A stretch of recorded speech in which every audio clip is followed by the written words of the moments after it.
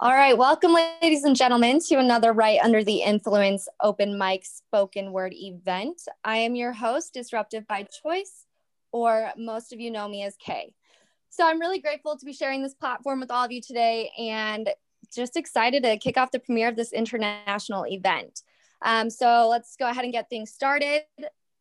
First things first, when someone is performing, if you could please mute your mics and also as I'm talking right now, just so we don't have any interruptions that way. Another rule and regulation is that we will be recording this session. So if it comes to your turn and you would prefer to not have this piece recorded of yours, just let me know and I will turn off the recording before you begin and we'll resume it afterwards. So when I get to your name, just introduce yourself. You can tell us what you go by, your aliases or your Tumblr name. And if you could just give us kind of like the title and the backstory of your piece, if you have one, just kind of like the inspiration that went in behind it, that is great. And basically the last thing is that we do give feedback on here. So after someone performs, if you want to say, something nice about it, what stuck out to you, if you can relate or just kind of any positive feedback, that is very much appreciated. And yeah, so with all that being said, let's go ahead and start the show. All right, so the first person up for today is Rich. If you are ready, the floor is yours.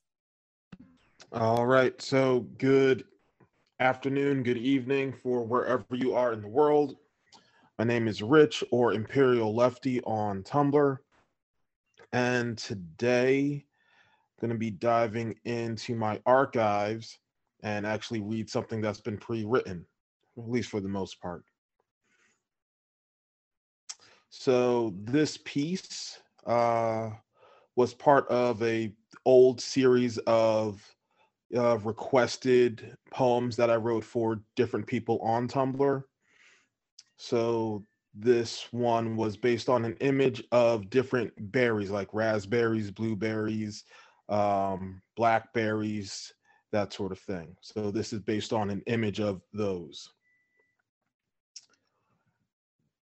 Subtle berry lips speaking of skills that will make her an asset. Stories to attest to successes breathed in past lives, past places of business, with no resistance or hesitation. With each fresh, ripe bite, we challenge the different seasons. Spring into summer, summer into fall, fall into falling into her arms. She is ready, ready with lips bleeding blue and black and crimson, and here I await drinking it all. Subtle berry lips speaking of a dream that we can no longer dream. Chastity lost and fallen. The end. All right, Rich, I'm going to jump in here first and say, wow, I really loved this piece. And it was new for me to get to hear you do something that was pre-written, if I'm correct. And what was so fascinating about this is that it was equally as profound as what you do off the cuff. However, I felt like, and I guess this is because you based it off of the like you said, like the Tumblr suggestions that were given to you, or an image. There we go. Okay. So I have to say, like, there was some really, really lush, distinct, very tangible imagery in this one, Rich. Not that you don't always have that, you do, but I feel like being like sort of like premeditated, if you will, the poem, it lended itself to being very specific in that imagery.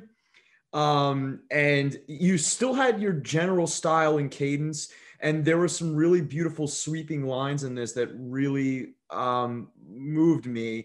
I like the idea of challenging the seasons with each bite. That, I don't know why, but that line really spoke to me, and I can really feel that. I thought that was beautiful. And I mean, I'm always impressed. And I would love to hear my suggestion. But again, I'm biased, right? Because this is what I do, but I would love to hear more premeditated poetry from you, Rich, because it was seeing you in a different perspective. But I loved it, man. It was awesome work. Very appreciated, John. And there was only about maybe 40% of filling in the concrete with that piece. So it's nice to go and look back at older pieces and literally revitalize them, especially for a newer audience after having practiced a different style for a few months. I really enjoyed this piece. I like how it was based on, berries, and I guess you used this photo for it. And it was different than your usual, because we are used to, those of us who know you, your style of just going off the top of your head, kind of putting it together as we go on throughout the show. And I really enjoyed this piece. I thought it was very imagery kind of based, and I am very happy to have you, and thank you. All right, so we can move along to the next performer. And Priyanshi, if you are ready, the floor is yours. Hello, everyone. Priyanshi here. And I go on Tumblr by Poet Priyanshi Tiwari, and on Instagram, Miss Priyanshi Tiwari. So the piece today I'm going to perform is called Bricks and Sticks. It was bricks and sticks when father bought this piece.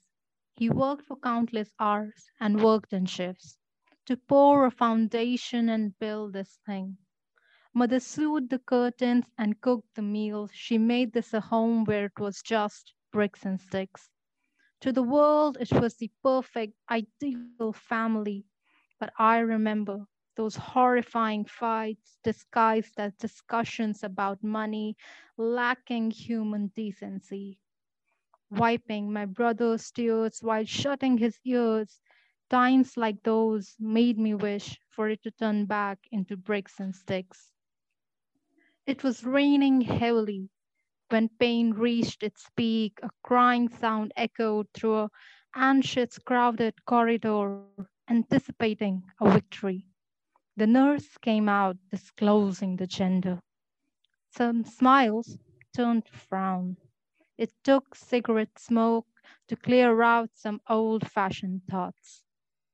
Conversation held before the child was reunited with its mother went from something of an apology to consoling each other. For some, it turned into a mission. For some, a reason to earn more cash. There were tears of fears disguised as joy. There were some genuinely beautiful smiles. Mother Nature wasn't devastated by this newly arrived child. Thank you. Priyanshi, wow. This piece seriously spoke to me. I mean, just the concept alone, I give you so much credit, because I don't know if this was a personal story or not, but you're taking a narrative here, and you're seeing the wisdom inside these daily interactions, and also the subtext of what things mean to people. And these, for example, when you talked about how the child birth being up to very radically different interpretations based on the different people who were in the room. I don't know. It really spoke to me, because I feel like you touched upon themes that I personally really gravitate towards. I loved how you talked about nature and money, and you sort of juxtaposed those there. And that was really amazing. And the way you ended it, the idea that Mother Nature was just so happy to have this child here, versus the way people were looking at it so fearfully, or not want to say judgmentally, but with some sort of anticipation, expectation, if you will. I mean, this was amazing, and I see your strength, Priyanshi. Like, I see like your natural style as a poet lends itself to being about family, or people and these dynamics, these familial dynamics. And I love that. I absolutely love it. It was phenomenal. Thank you. Thank you so much. The piece was actually about the birth of a girl in a family. Like uh, when the first child is born, it's expected to be a boy, so that it will carry on the name of family. It will.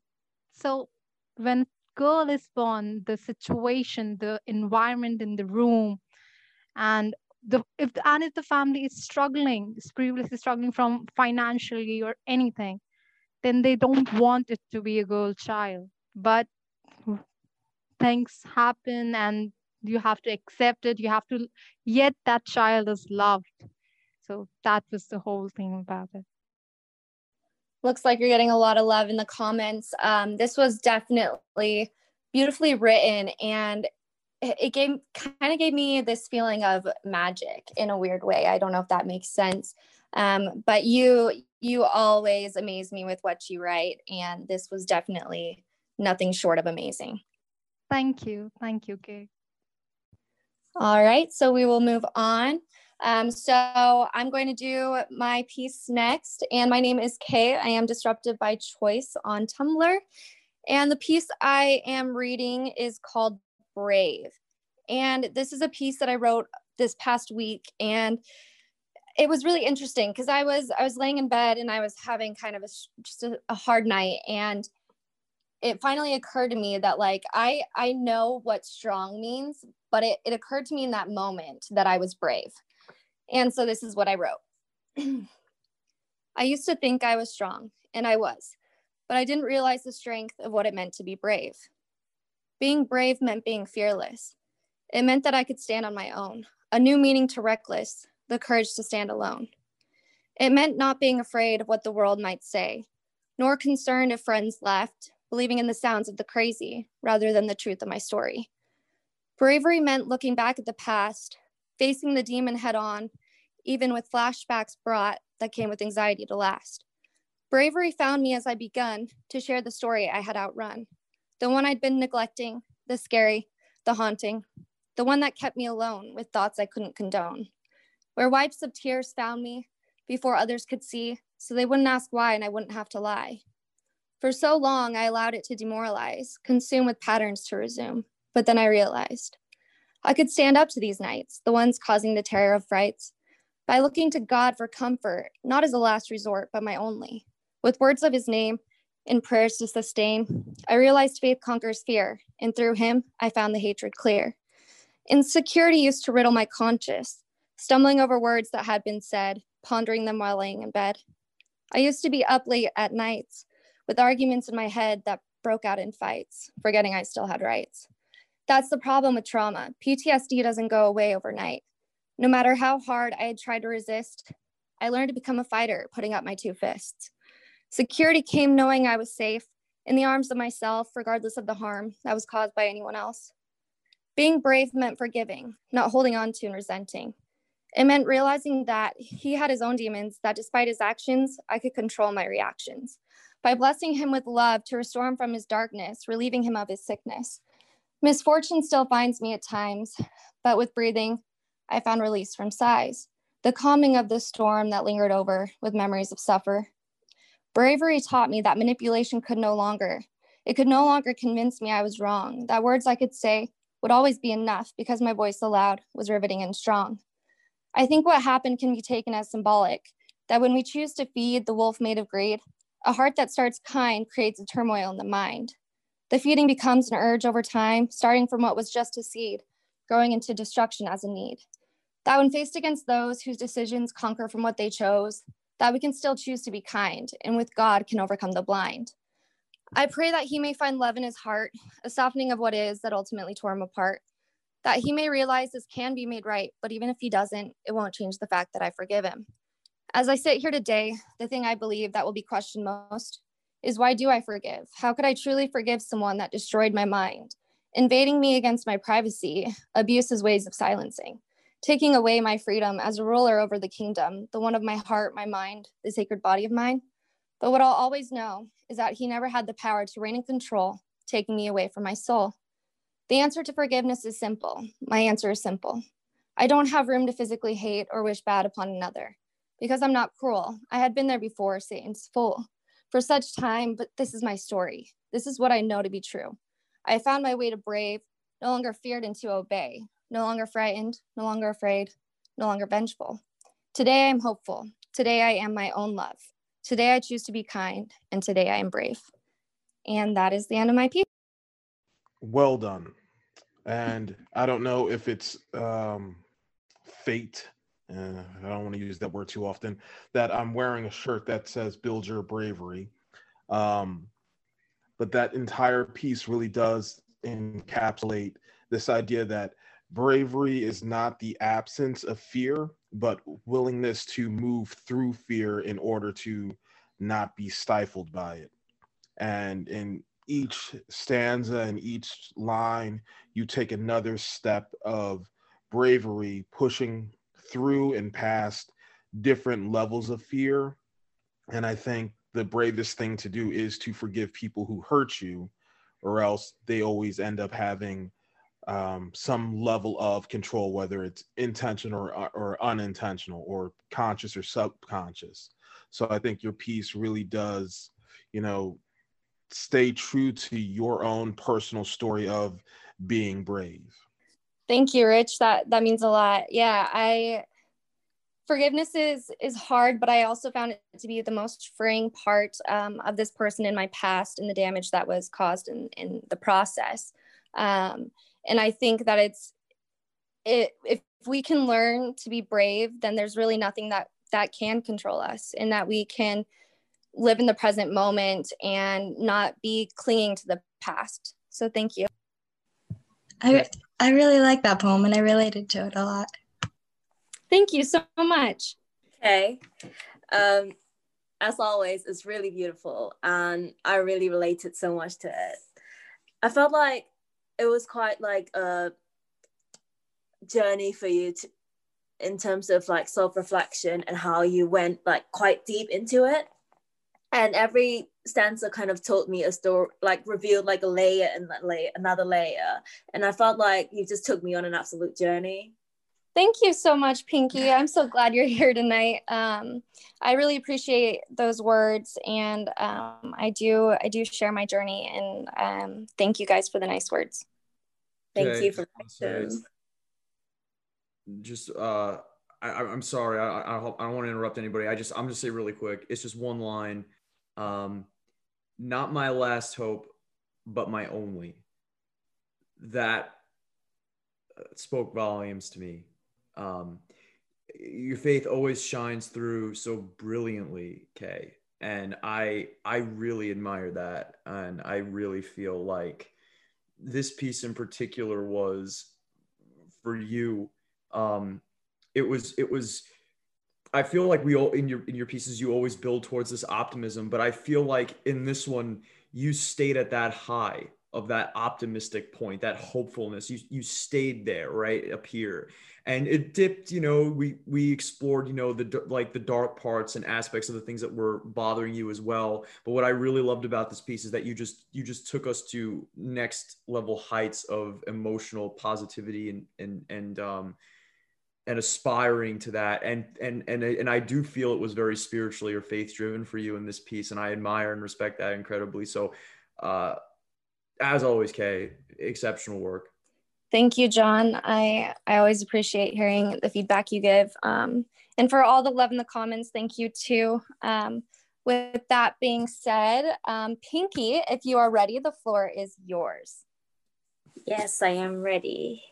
My name's Pinky, and my Tumblr is Frequencies. I've written it down on my name bit. So this is something I wrote a couple of weeks ago. Some days I want to curl up in a corner and cry. And cry and cry. The light hurts my head, so I shut away my blinds. Even though there are little girls running in their dresses outside, I do not care. I don't know them. Perhaps I'm a bit jealous, for I wish I was a little girl. Because when little girls cry, they get noticed. Moms will rush to their rescue, asking what's wrong, promising to fix it no matter what. For me, The best part is the really long hugs, where the whole world just stands still and everything feels okay, like nothing bad could ever touch you again. And even though I'm almost midway through my 20s, I wish my mom was here. I wish someone was here to hold me tight in their arms and sweep me away before the sadness takes a hold of me. It's getting too close lately and need to be more careful. Some days I laugh and I smile and I fool myself into thinking I'm fine. But it's always there if I look hard enough, a cloud looming over the bright sun in an almost threatening manner. And so I walk fast and run in circles, hoping it wouldn't get me. But one day or another, it drops like a veil unexpected, and I'm trapped under dark stained gray where everything bright strains my eyes and anything nice strays away. It doesn't make sense because under this darkness of a veil, I'm watching everything through gloom intensified lenses. And cry over stuff that shouldn't be a big deal. I feel inadequate, dramatic. A burden to anyone who says they're there for me. I refuse to call them just to listen to me cry, especially at 8 p.m. on a Friday night. On days like this, I can't count on myself either. My legs are extra clumsy, my brain very much fuzzy. From rolling off to bed, to standing up straight, to walking to the door.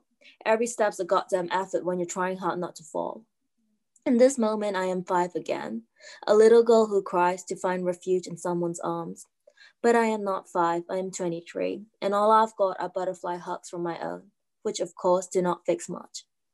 Curled up in my deep dark corner, I wonder, if it's the sadness that makes you lonely, or if it's the lonely that makes you sad.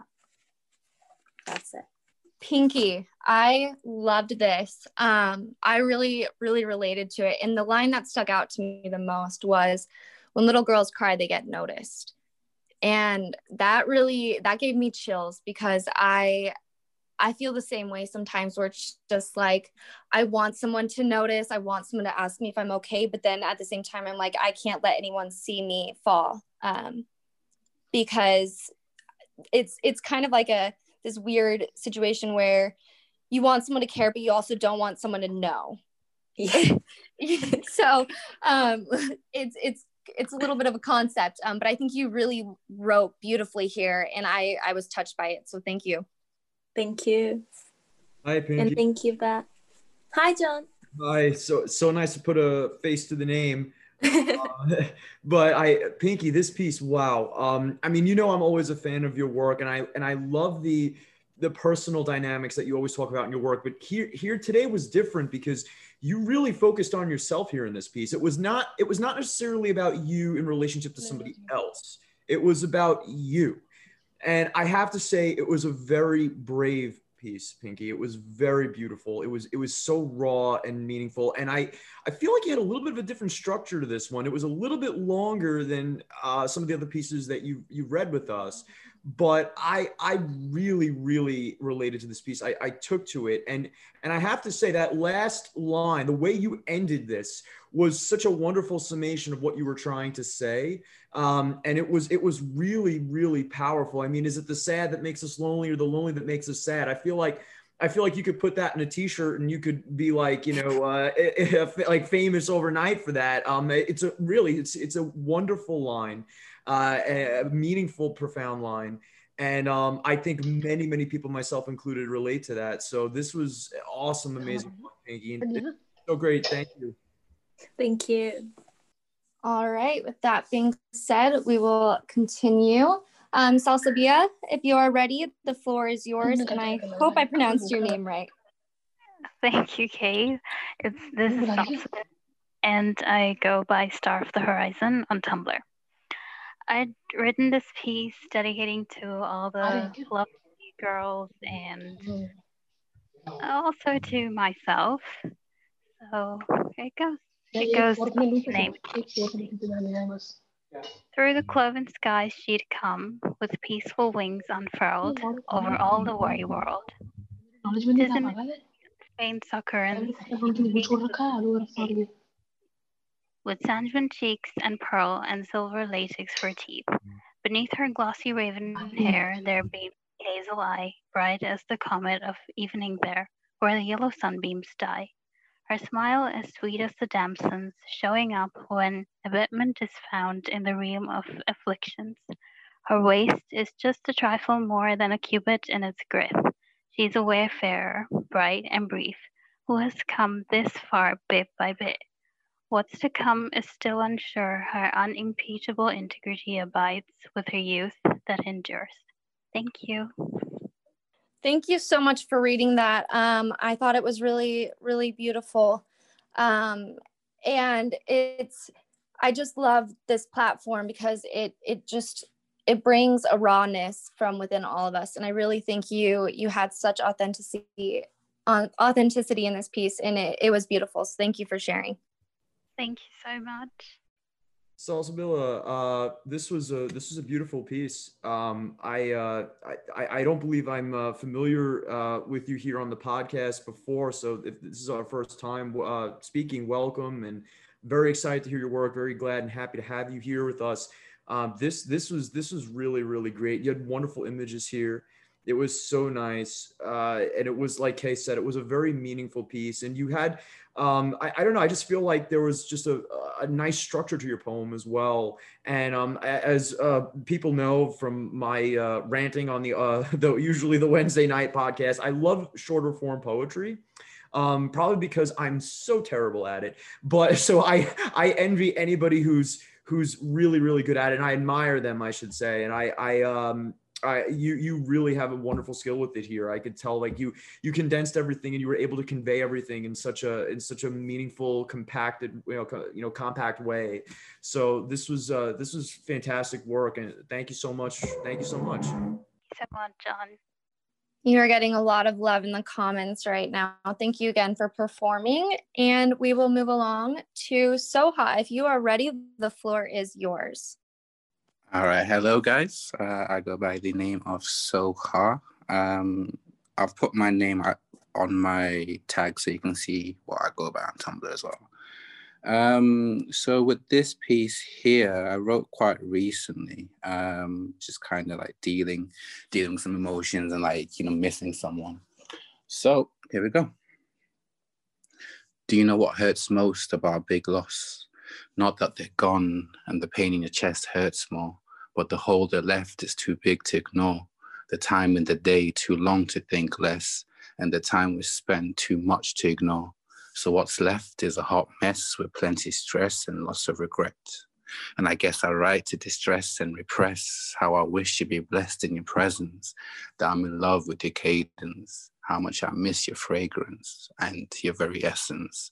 Most importantly, how I wish to cook you breakfast, my deepest desire, you, my only desire.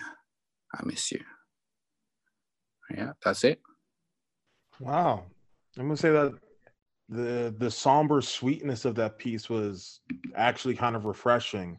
When we look at past relationships and the sort of simple things that we would wish we could do, like, and I did love the line that it's not so much that the pain is there, but that you can't ignore it, because so many times we become numb to things and we push past things. But sometimes a literal gaping hole, you have to put some level of attention to it, which brings you back to thinking about that person, which brings you back to thinking about the things you want to do with and for that person.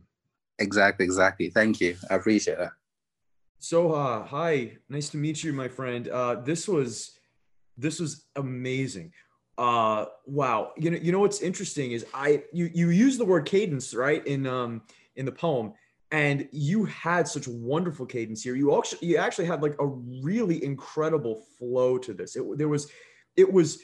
I mean, and I have to give major credit to your delivery too, Soha. I was really good. I mean, it was really on point. Like, I feel like it naturally lent itself to this organic flow that you had in this poem that was just so beautiful. I mean, I don't know what the word for it. It was really beautiful. Thematically, this was very interesting work. Kind of like what Rich said. I was very captivated by what you were talking about here. I'm excited to hear more from you, my friend. This was really amazing. And you had wonderful images in there too. And I really liked the way you sort of, like, contextualize everything with those images, like, thematically with what you were talking about. So this was fantastic work. Appreciate that. I don't know what to say. I appreciate that. Thank you. This really was so beautiful and so touching. The ending just finished this piece with so much meaning in just like a simple phrase, I miss you. Because I feel like we all can relate to that feeling, where we think of the good and then we remember that they're not with us, and it makes it hard. And missing is a strong emotion, and I really think this piece shared that. Appreciate all the love. I've had quite an on and off relationship with writing for a while, and I kind of dabble in and out. But yes, it's really nice to hear the feedback. All right. With that being said, let's move along. Beth, if you're ready, the floor is yours. Hi, everyone. So I'm Beth. Some of you might know me. I'm on the Discord and I'm on Tumblr as Peach Poetics. So I'm going to be reading a poem called Pink and Yellow Skies. I'm not really sure where the inspiration came from for this poem. I have terrible memory. So I write poems and then I forget what inspired them. So it's kind of like reading someone else's poem in the end, but yeah. Circular formations slide behind my eyelids and leave me dizzy, swinging like a snake in a tree. Temptation comes to mind, and thinking of the Garden of Eden, I wonder this. Does it matter that it was Eve? Did it make any difference after all? Do we really delude ourselves to believe that without Eve, the apple would have remained uneaten and the world untainted by sin? I picture myself growing from a man's dissected rib, only ever a fraction of the life I was stemmed from, snipped like a cutting and grown into a potted flower, created to belong, not to nature as I would like, but to a man. Do you think that snake just told Eve to eat the apple, or did he tell her more? Perhaps he said the taste of the apple would fill the empty chasm in her chest where identity should lie. Perhaps he said the apple could allow her to be a person in her own right. And can we blame her for biting into knowledge? A woman who was born into ownership dared to taste power, and we stumped her into history as the villain. I become tired of this space where birds can no longer fly. I want to be free. I don't want to have a body. I want to float around in space as a ghost. Shame is such a human emotion. I want to bleed in technicolor. I want to be free. And so I sit here, eyes somber and cold, and I stare out into the candy-colored skies. The clouds look so close I could almost taste them if it weren't for the blood in my mouth. And the green of the trees calls to me in a language I don't speak anymore. Somehow I see their words echoed across the skyline, calling me home. I know it's too late. I go back inside to fight the tumbleweeds in my head. It only hurts me to remember. I look down at my hands. For a fleeting moment, I hate my petite body and I want to be a monster with spikes and huge sharp teeth. I dismiss the thought, lay down on my bed and dream of creation. I dream of being the ocean's daughter, fierce and strong with salt-hardened hands and strong swimmer's legs. Born of the sea, running to the trees who call to me. It won't happen now, but I can dream. I wake and see the sky shouting in pastels to me, and the trees echoing in muted jewel tones. I run out to them, and for a split second I feel alive, but it passes. But it always passes. That's it. There's so much care in this piece.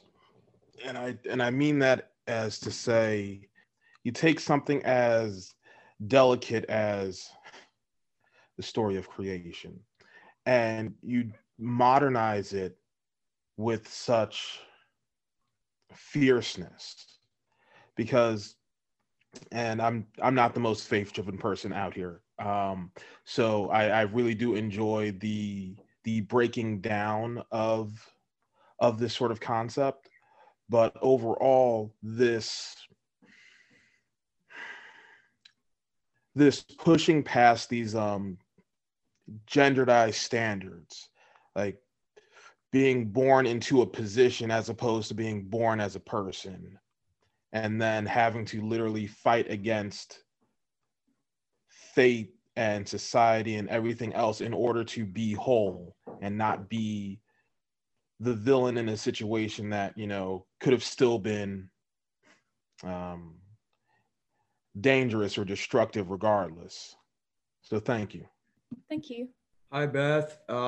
Nice. Also nice again to finally put a face to the name. Nice to see you. Beth, this to me was so far the mic drop for the evening. This was wow. What a piece. This was, like Rich said, there was so much intricate detail here. Really, really well crafted. I mean, you're at the height of your powers in this poem as a craftsman of words, of phrase here. And I was absolutely blown away by it. And honestly, I love that you took the biblical imagery and that you worked with it, and you said so much modern and relevant things with that, biblical imagery. I loved the way you posed the question, should he be blamed for wanting the knowledge? That was very interesting. And the way you transitioned from this, in the word, to use Rich's words, this modernization of a biblical story or myth, or however you want to phrase it, and then you bring it home to a true reflection on yourself and all this very beautiful, airy, abstract, lush images of yourself as a writer and as a person, and your feelings, and going and transitioning so swiftly and easily into that internal monologue, Beth, about yourself, and like that internal narration. I was really floored by that. It's not easy to go from having almost a narrative-based poem and all of a sudden switching that imagery over to something more personal, but it was seamless here. I was really floored by this piece, but I've read your pieces on the Discord before, and I've always been so impressed and love your work. So, and thematically, I really appreciate what you're saying and where you're, what you're working, towards with your work. So this was phenomenal, Beth. Thank you. Sorry, I really like the theme of like the oppression of women and how you put it into this more like an imagery. I like that, and how a lot of us can relate to it. Thanks for the feedback, everyone. It means a lot. That was definitely well written and beautiful. Thank you for sharing that with us, and we will move along. So Alicia, if you are ready, the floor is yours. So good evening, everyone. I am Alicia, Poetry with Alicia on Tumblr, and I'll be reciting my most recent poem, A Better Day. It's based on a small family who has nothing, a hope to live a better day, and they live in tons of pain and sorrow, and I hope you guys will like it. So the sun came up, and his eyes and the rays of hope held his hands. His hands had nothing but pain and sorrow, so he hoped to live a better day.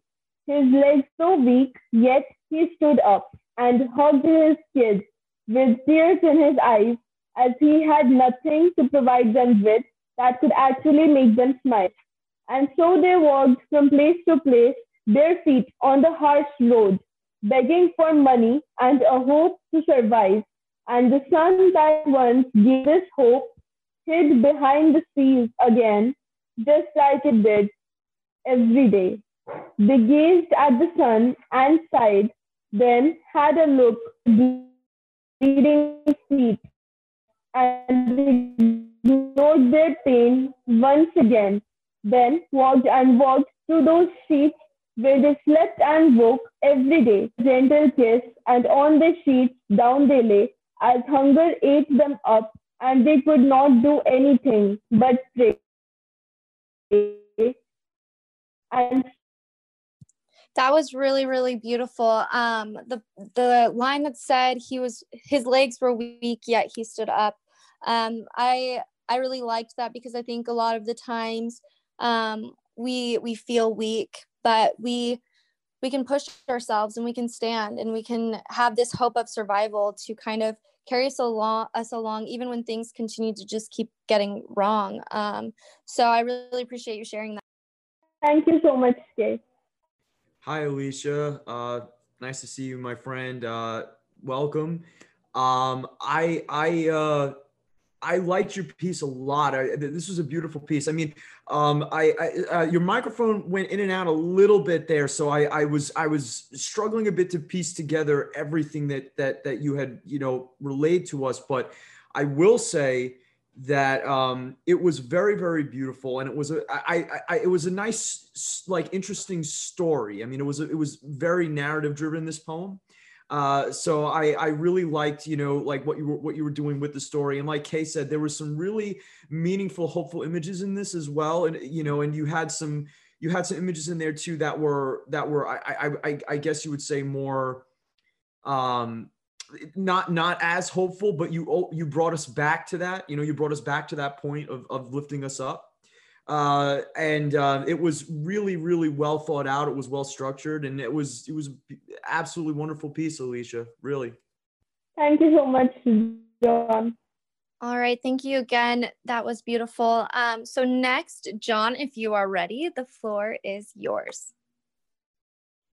Okay, everybody. So I think Rich is a little confused because I said earlier that I wasn't gonna perform, but you know, I feel like, you know, I'd like to participate today, just because I'm just so happy with everybody reading and whatnot. I just feel like I just feel really comfortable, and I just, you know, want to join, be a part of the community. So I'm gonna read a piece. It's shorter for me. So I'm going to give a quick backstory on the piece. I have very bad OCD, and I have a really bad problem with my beard in particular. I used to have a very long beard, and I miss it. And I've been trying to, yeah, I know, Rich. I know. I see Rich with his beard. I had a long beard like that, Rich's awesome beard. And I ended up cutting it off because I'm very OCD about getting everything perfect, which, you know, is not the greatest thing. It is what it is. But I wrote this piece about my experiences when I have these OCD attacks. And I try to get to the bottom and the length of, I mean, the depth of why this affects me mentally and emotionally to such a degree. So this is called Shave. Last night I trimmed my beard because the hairs prove years in color and depict how days expire on cheeks through lengths long grown. Like a boy behind those grays whose face has varying portraits, beneath each strand left standing with passing years that curl. As damaged ends do split at points where waves seem thickest, or life itself has reasons to forget which line may bend. Near jaws despite our tools, mocking scissors fought by fringes, slanting sideways ever angry, we might clip them soon for good. Still denying death will come, knowing skin reveals our aging, bearing secrets, always hope open, never hidden when we shave. And that's my piece. All right. So as the other bearded member of the podcast right now, I also suffer from not to the extent, but when shaving, and again, we talked about like double standards and genderized things earlier, like being able to grow a beard is very masculine, but when you're able to do it and you enjoy that part about you, it does become a part of your character. You know, it becomes something that you enjoy about yourself. So when you do things that, you know, can't allow you to enjoy that about yourself, I really do empathize with that struggle.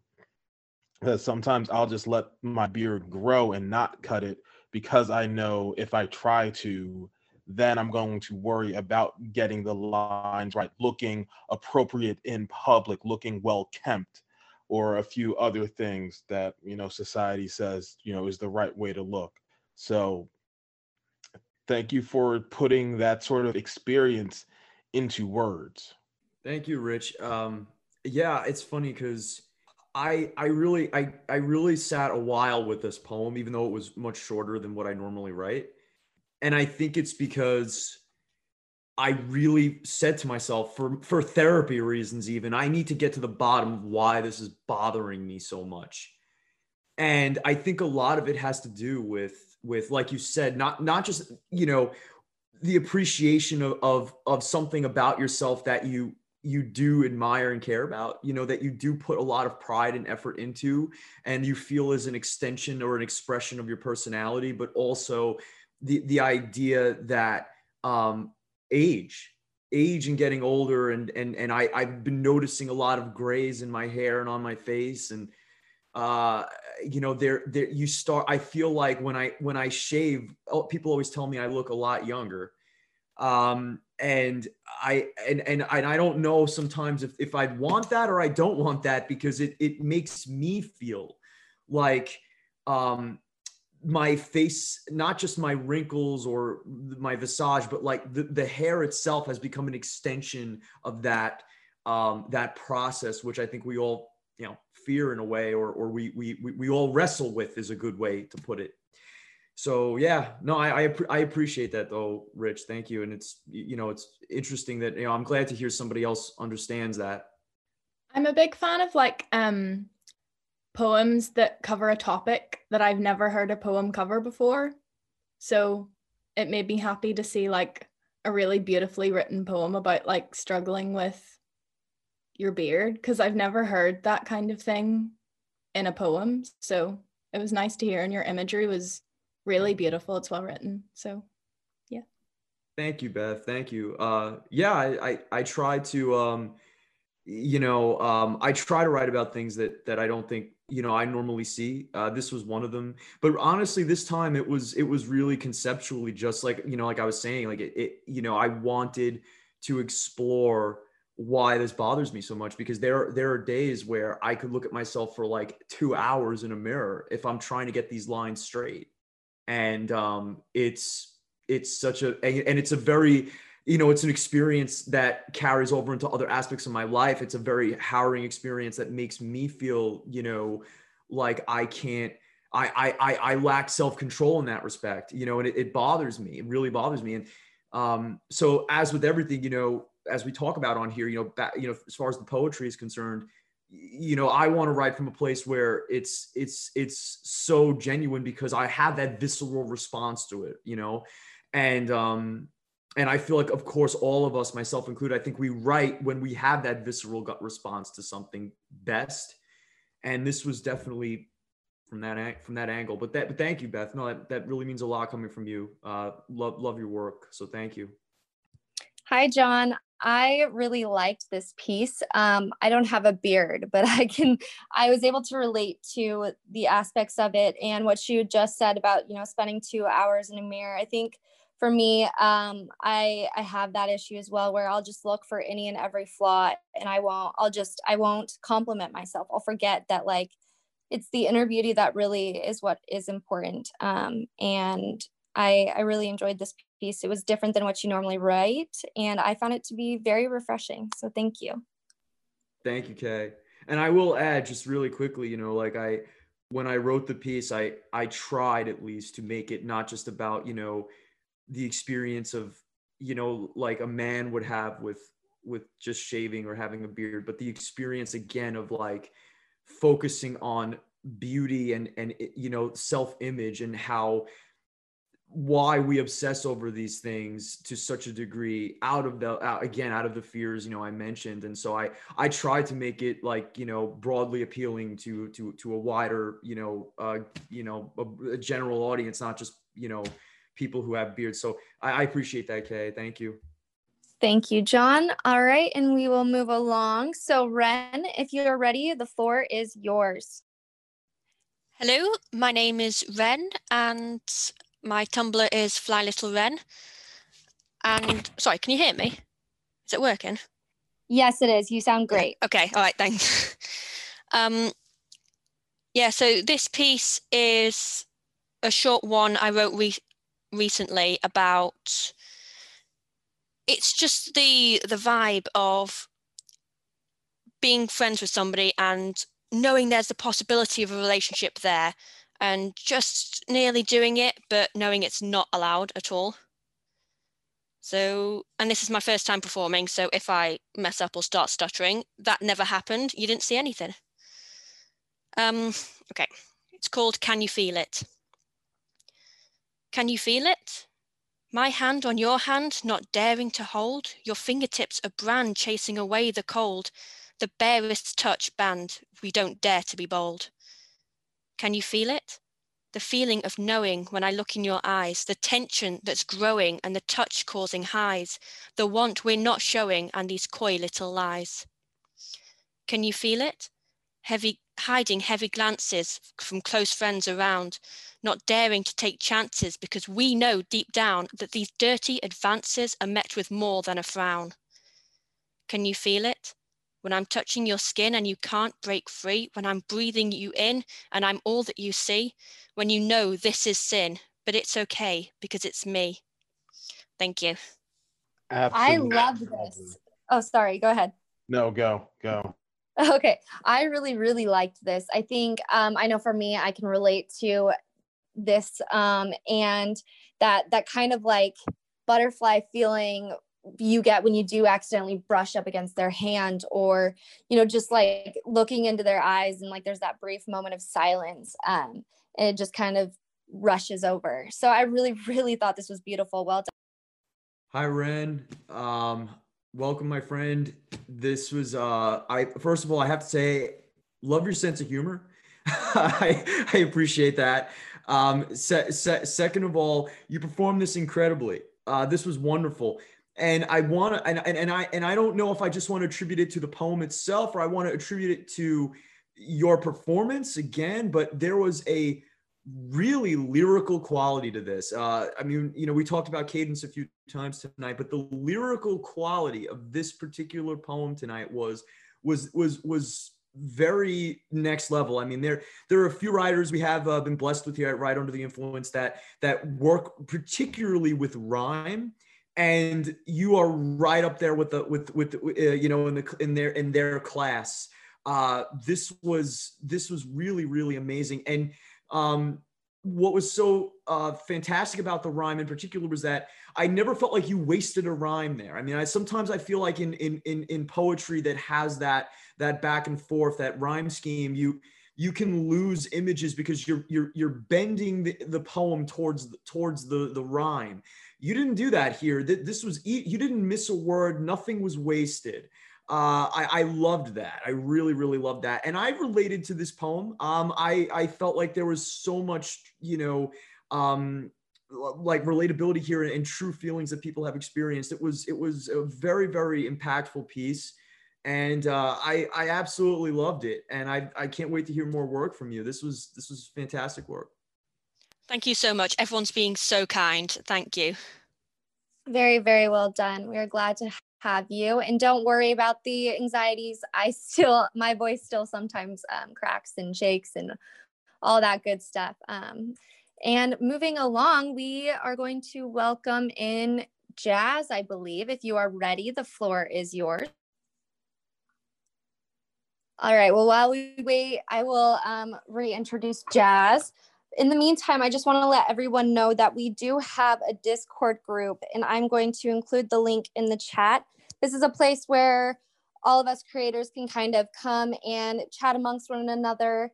We have people who post daily prompts. We have people who post photos, we just check in on each other on here. We do a cipher on Thursdays where we just enter the group chat and kind of freestyle some words that we have on our mind. And it's a great place to kind of stay connected and really spend time with one another virtually. So with that being said, though, if Jazz is ready, we'll give you another chance. If not, I'll get to you later. Okay, well, that concludes round one. So we will start again. If you guys have another piece of work, if you could just let me know in the chat that you would like to perform again, that would be great. We have the time for it. And if you have an older piece that, you know, has been sitting on your Tumblr or in the back of your mind, etc., this is the round to continue sharing with all of us. So Richard, if you are ready, the floor is yours. You went with the full name. Ugh, goodness. I have a mountain of pieces ready, willing, and able. So this is based on a 10-word poem that I wrote. I have a series on my Tumblr called 10 for the Breathless. And They're a part of a various series of micro poetry that I write. So I'm just going to use the one as a prompt for this next piece. I'm still here. Can't you feel my echo? Echo, echo. There are stories in catacombs of bones, stories of families who tell tales to further their generations. Isn't that what our love could be? A boneyard of love letters, unsent and resent, broken pens and feathered ink. Isn't that quite the sight? A carrier bird filled to the brim, waiting, watching, taking in every night sky just to reach you. Can you still feel it? The echo in your lungs and heart. When you breathe in my name, there is more blood in your veins, and you know that you cannot bleed me out without bleeding out yourself. We are too entwined, both tongue and finger and soul. I buried too many of my past memories in you, and memories only exist in the past. So to escape me is to be in a future where I don't exist, and we both know my bones are buried underneath your eyelids. You close them and see me. I'm still here. Can't you feel my echo, echo, echo? The end. Rich, the line that stood out to me immediately when I was digesting this was the idea of, in order to bleed myself out, in order to bleed me out, we'd both have to bleed out, or I'm butchering the line. I know I'm butchering the line, but it was very, very interesting. This piece was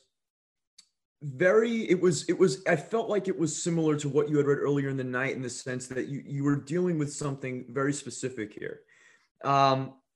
This one was clearly more emotionally driven. It was definitely more like driven by feeling than it was necessarily just something as tangible. I would say it was a more abstract piece, but the idea of echoes, you played with this idea of like transience in this or reverberations, things that come and go, that are fleeting, but that sort of repeat themselves. Like, you played with that, a few images throughout this poem of that. And the way you ended it in particular was very, very interesting.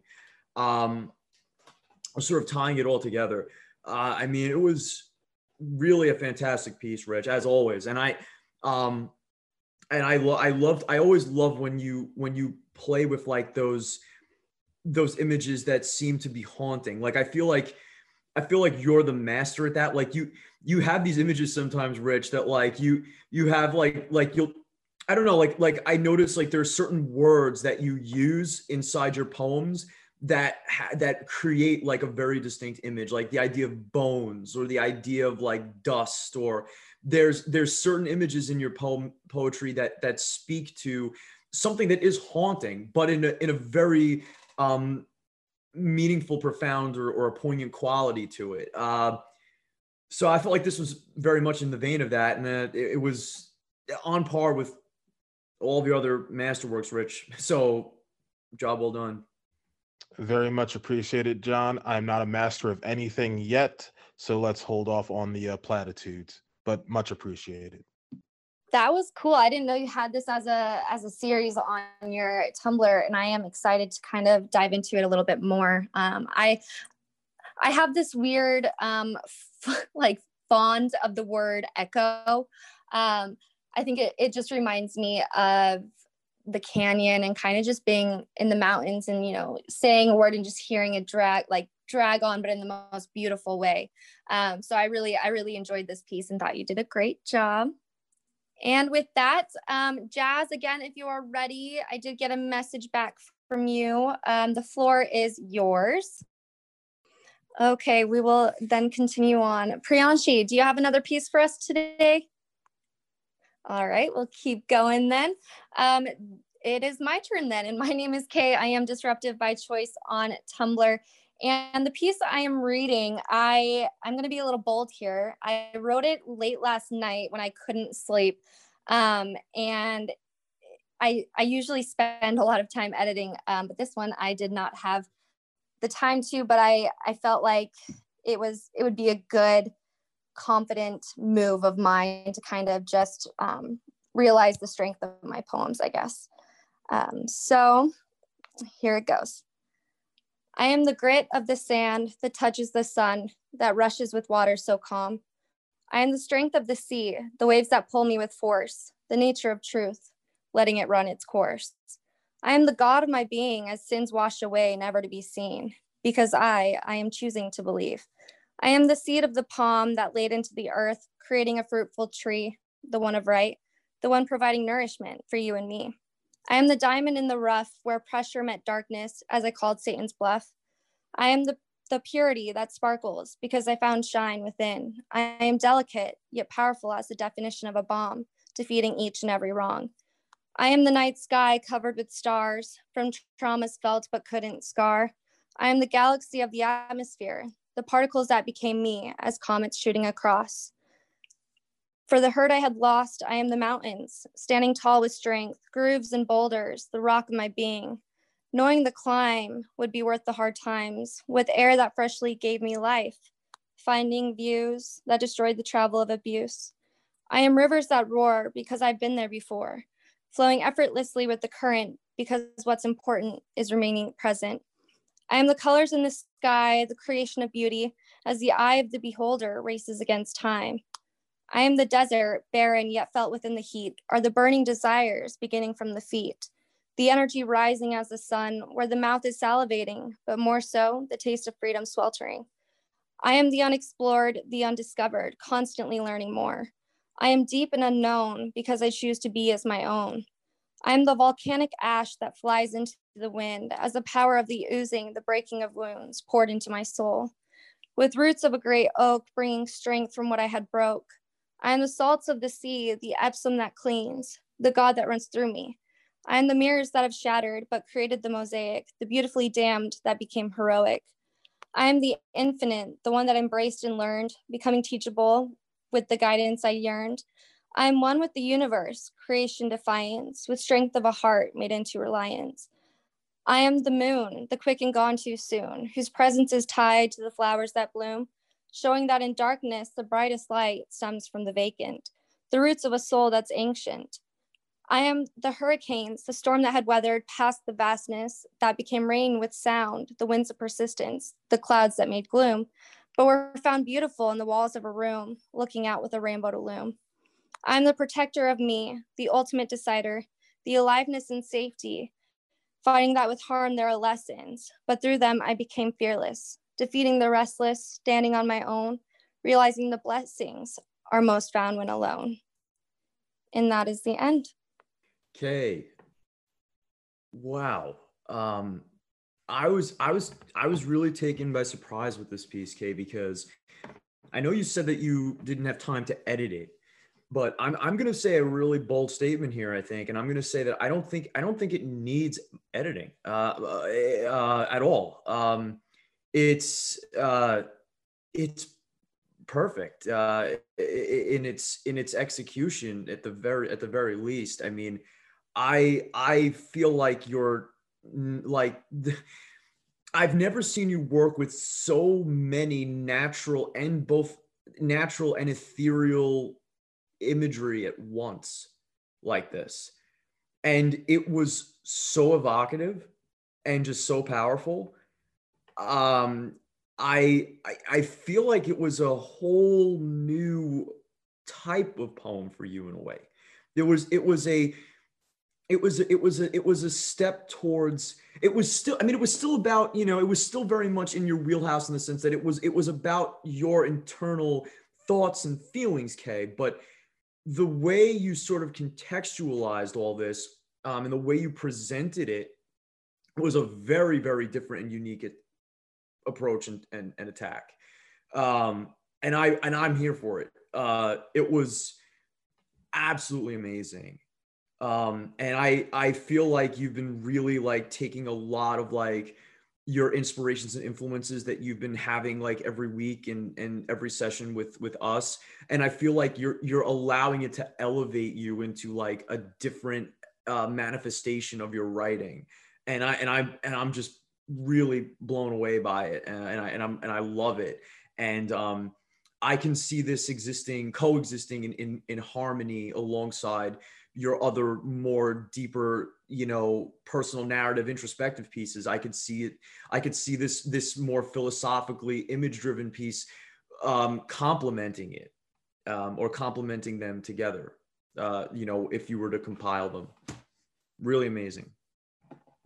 Thank you, John. I appreciate it. It's funny because I've been struggling sleeping. I'll just kind of get these sensations that take over my body and make it so uncomfortable. And so I had tried listening to a guided meditation, and it was talking about the ocean and the waves and everything. And then it just kind of came to my mind, and I decided to write. So thank you for the feedback. I really, really appreciate it. All right. With that being said, we will move on. Hannah, if you are ready, we are ready to hear your work. Okay, thanks. I'm literally about to have a panic attack, but I'm still gonna do this because why not? All right. So here it is. As I walk by a man beaten by a cop, it takes me a second to register what's going on. These kinds of things don't just happen every day, it's all out of the ordinary. So of course I tell him, "Hi, I'm pretty sure not all cops are violent. It's just a few bad apples that makes cops as a whole seem bad, that this is nothing more than a rare incident. Are you sure you're a victim of police brutality?" He continues to be beaten. I guess my words did not help. Not to worry, I am a caring, non-judgmental person who will think of a different solution. I evaluate the scene. I mean, why would the cop be beating him? Did he break the law? Is this cop acting in self-defense? I shouldn't act until the situation becomes more clear. He screams in agony. I am a non-judgmental person. I shouldn't choose sides. After all, I want to help. My next solution, after walking by a man beaten by a cop, is to read a poem, to express how much I care. I give him my performance about police brutality being bad, and I am an ally to those who are victims. I post my poem. The man goes unconscious. As a caring, non-judgmental person, I must not be doing enough. I really need to appreciate and take some time to think about my privilege as one who is white and not being affected by police brutality. I make a promise to myself to support the Black Lives Matter movement. Blood gushes out of his head. I decide that now is not the time for words. We must take action.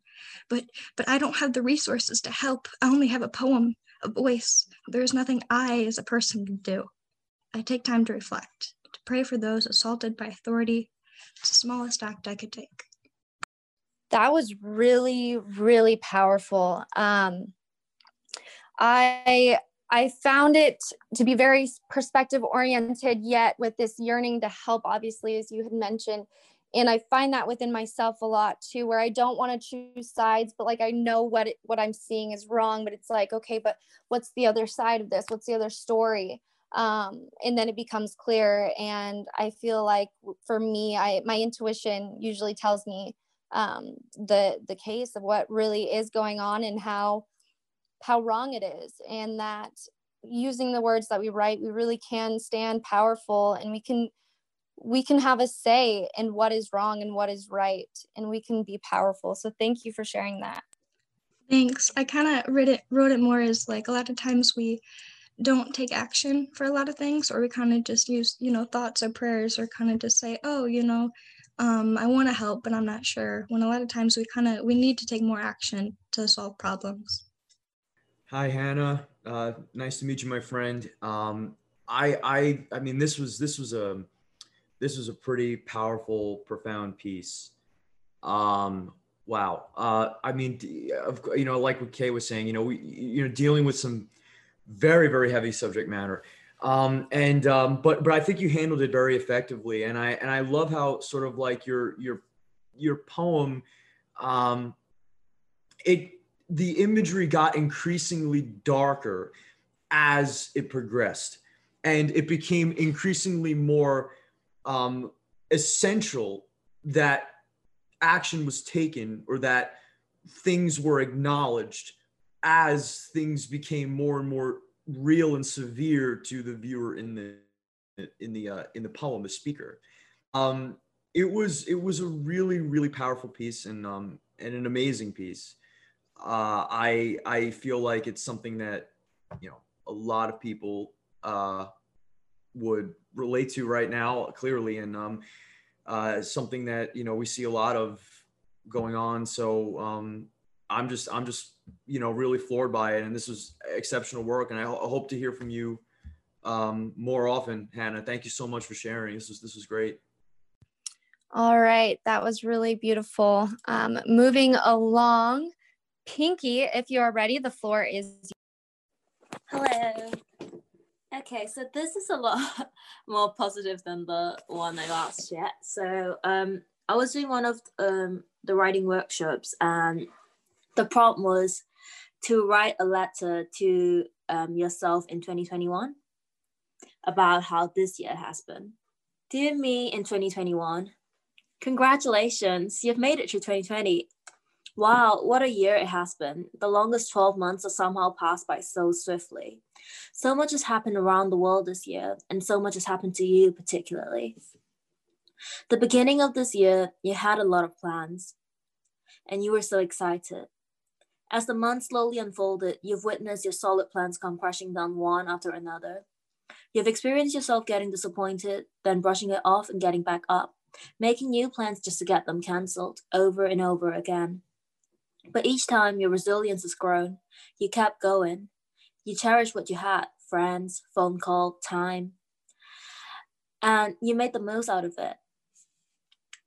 The way you've dealt with change and uncertainty has been incredible, and you should be very proud of yourself. And if there is anything at all that we've learned this year, it is that fate is everything. The universe is a way of working things out for you. Worrying about it or being focused on what you don't have yet is not going to change anything. When the time is right, you will receive all that you need and more. Don't ever doubt that. Every time you've almost given up hope this year, you've been proven wrong. Money, people, love. In the end, you got what you needed. You came out the other end more appreciative of what you have. You are a stronger person because of it. So much growth has happened, and I cannot wait to see you grow even more. Don't forget how powerful stillness can be. I know it scares you when you're not moving at 1,000,000 miles a minute, and somehow you feel guilty for taking time out, or you feel like you're falling behind. Don't let your mind trick you. Stillness is good. 2020 has taught you how crucial it is to let yourself be still. Let your mind and your body speak to you. Learn from them. So sit in this silence. Walk beside it. Dance in it. Let it envelope you. Let it strip you down and nourish you. Trust me, wherever 2021 throws at you, you're ready. You've got this. And you've got me. That's the end.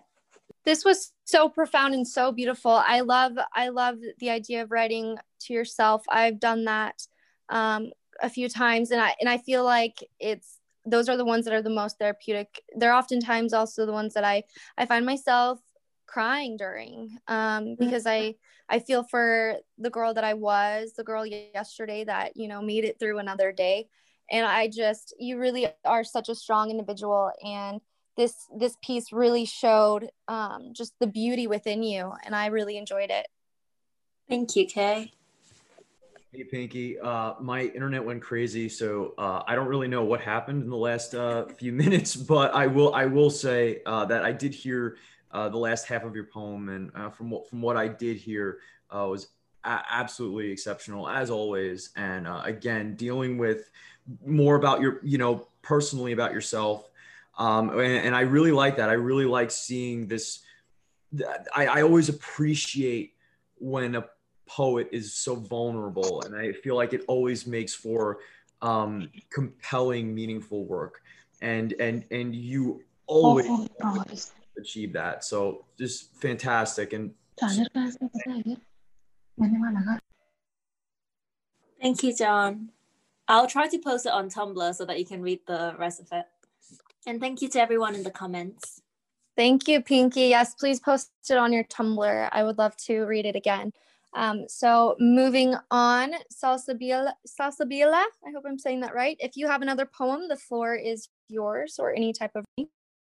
Thank you for giving me the floor, Kate.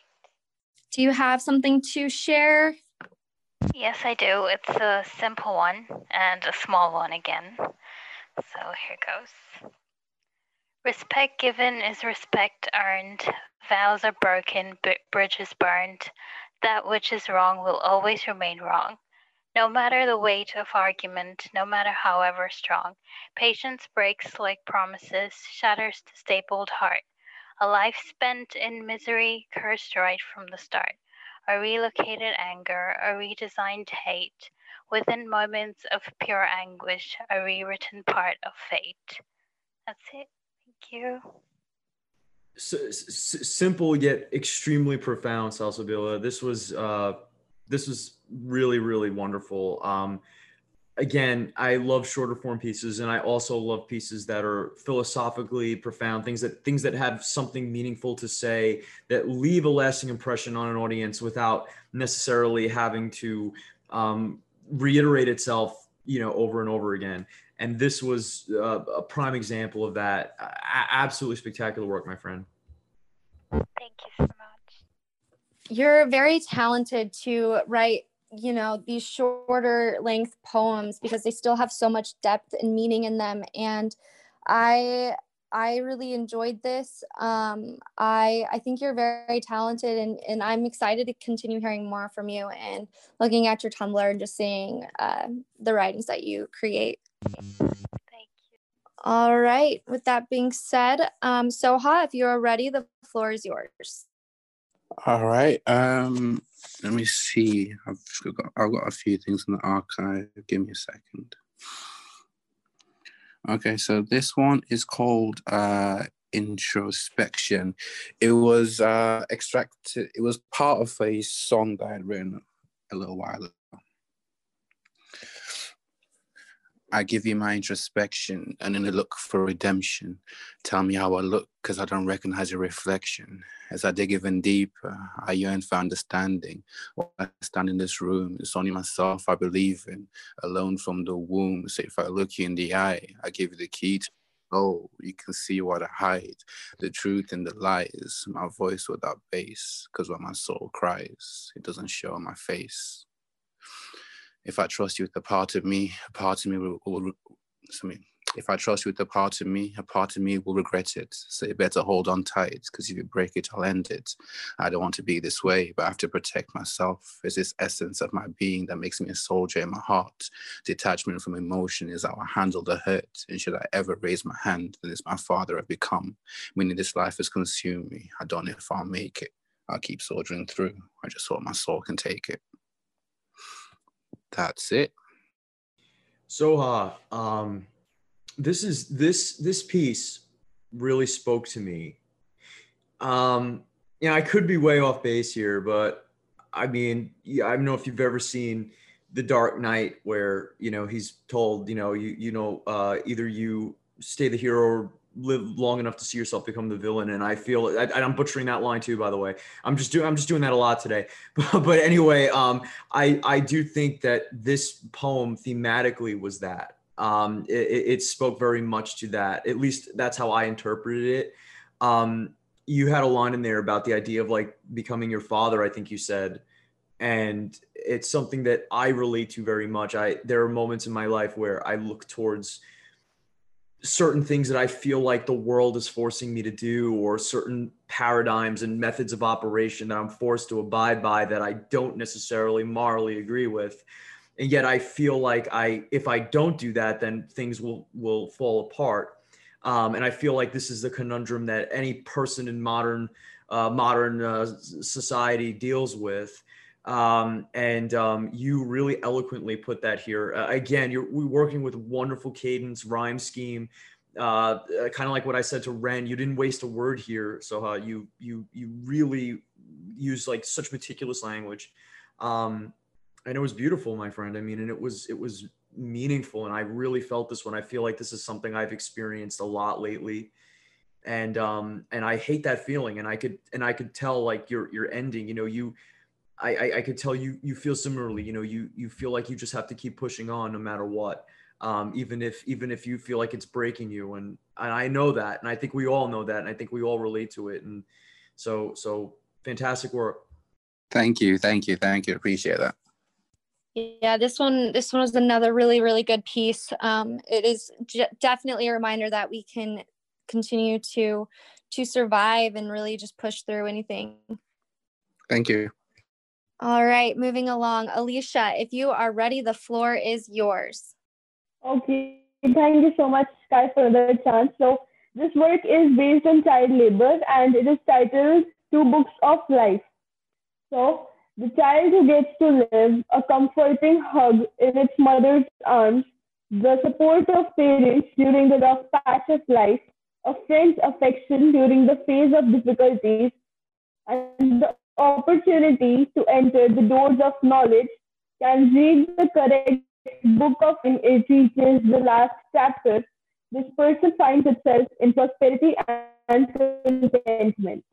But inside another book of life, a child stands up on its dying feet with dust covering its face for the sake of earning for others. The smiles of such unfortunates could have been saved if there were any emotions left in this planet. These poor could have been their nation's strength if they were not compelled to pour their lives into the largest flames of fire. This sin is being promoted in the sight of people, but nobody seems to care. Every child is capable of being its nation's pride, but only a few of them reach there. Still, we know that it's never too late to open the eyes of this world so that the path to heavenly happiness goes visible. Thank you. Alicia, this is really, really beautiful. I really liked the ending in particular, where you had said it's never too late to open the eyes of this world so that we can find happiness. It was very well written and it had a great message. So thank you for sharing. Thank you so much, Sky. Hi, Alicia. Very, very powerful work here. And I again, your microphone was a little difficult to understand, Alicia, but I have to say, really profound work and dealing with some really heavy subject matter, kind of like, what Hannah was talking about earlier, similar type of subject matter in a sense. That this is,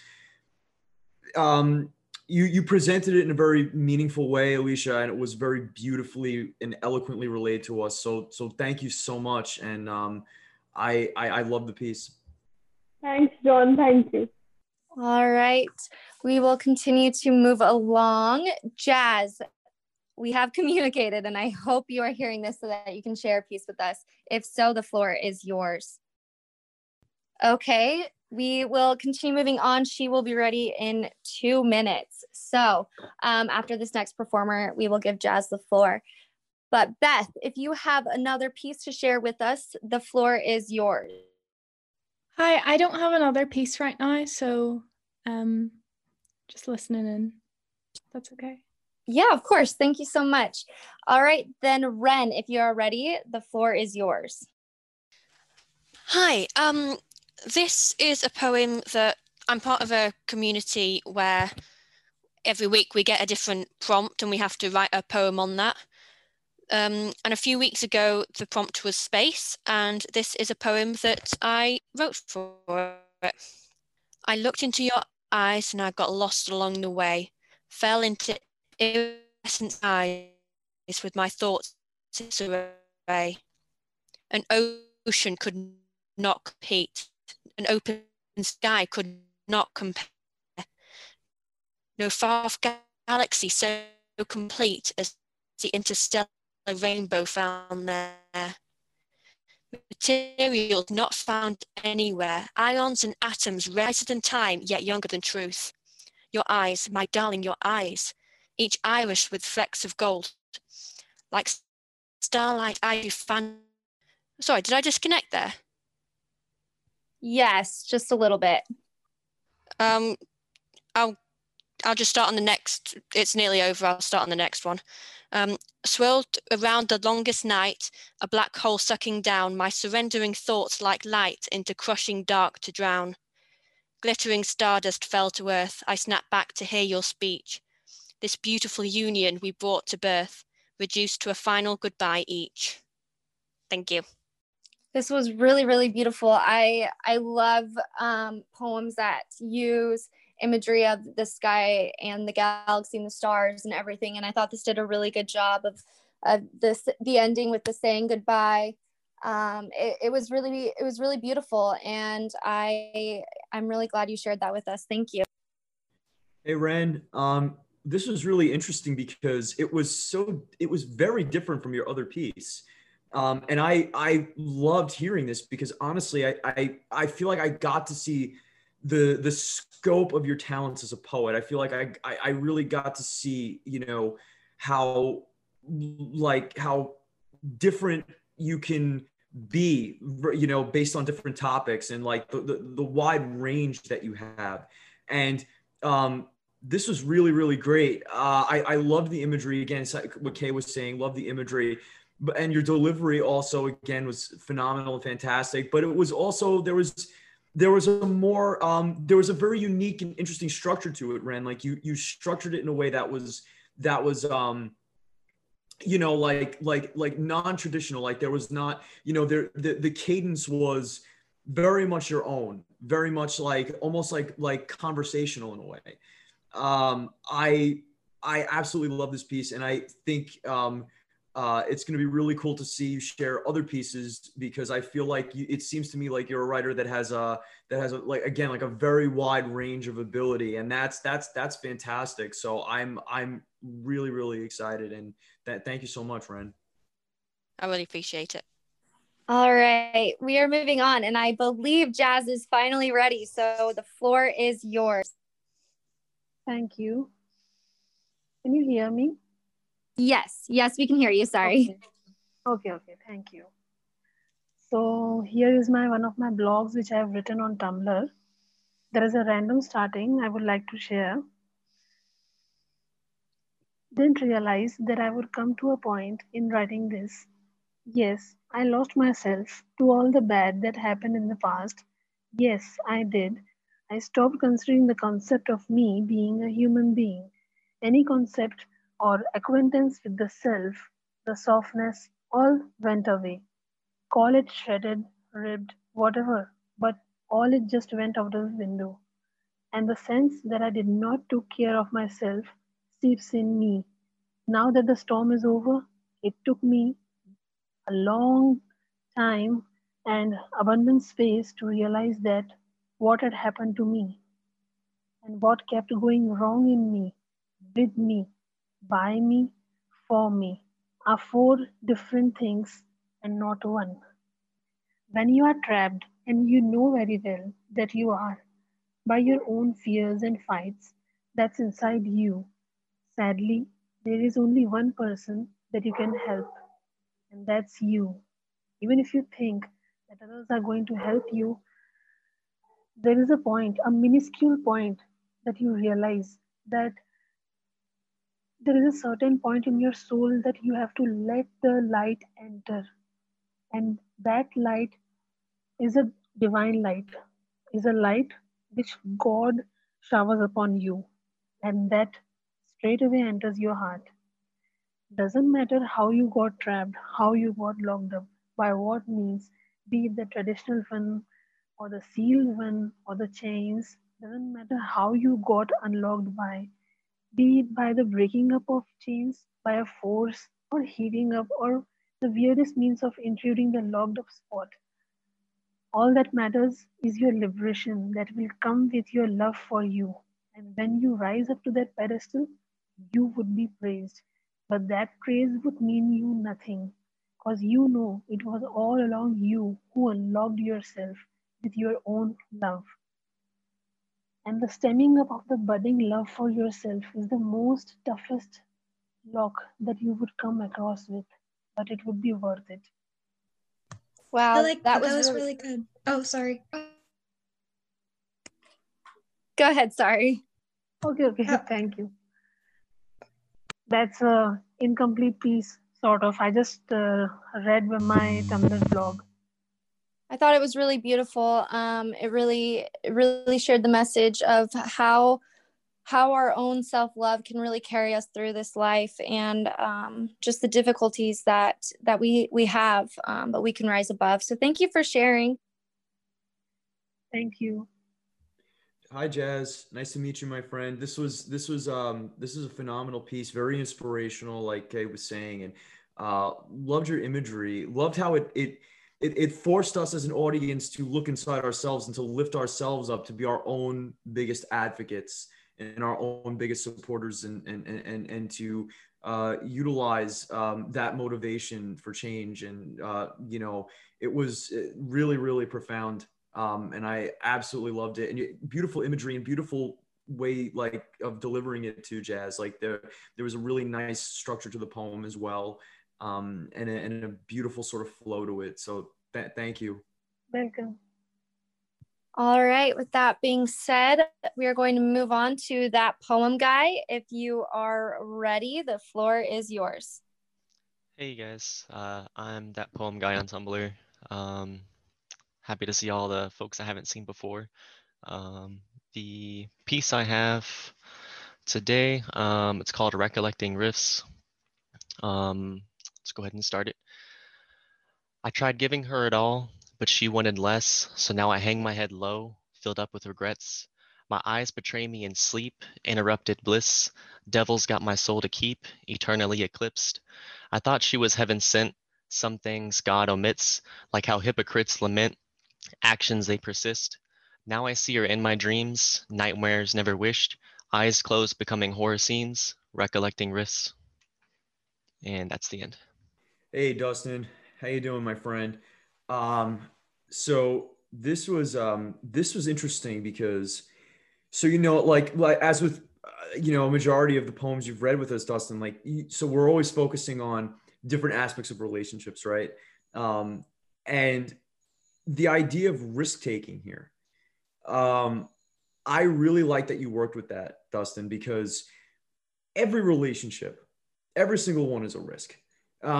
Friendships, even parent-child relationships are a risk in their own right. May not be voluntary, but they're a risk.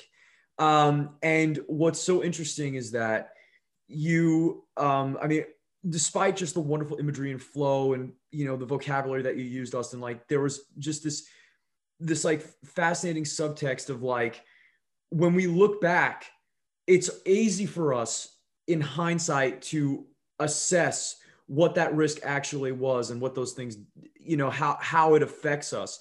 But in the moment, we may see that the relationship is not necessarily the place that we should be in, but for some reason, I guess we feel compelled for one reason or another, right, to pursue it. So I don't know. It was a very raw and vulnerable poem too, Dustin. I mean, as with all your poetry, like I love how you're just so open and honest about your, you know, what you've experienced, because I think it's a perspective that you just don't hear a lot of people wanting to be so open like that. They'll write about relationships till the cows come home, but they won't. But lots of times it'll be veiled underneath other things, and that's fine too. There's a place for those poems, of course. But for your poetry, though, Dustin, like it's always a lot more frank. It's always just a lot more straight to the point in that thematically, and I really appreciate that. Thanks, Jonathan. Yeah, I try to be as blunt as possible sometimes without tiptoeing around things, but you know, I do like the like you said, like people will veil things. I do like the subtext that you can find sometimes with those types of poems. But yeah, I'm pretty blunt sometimes. Thank you, man.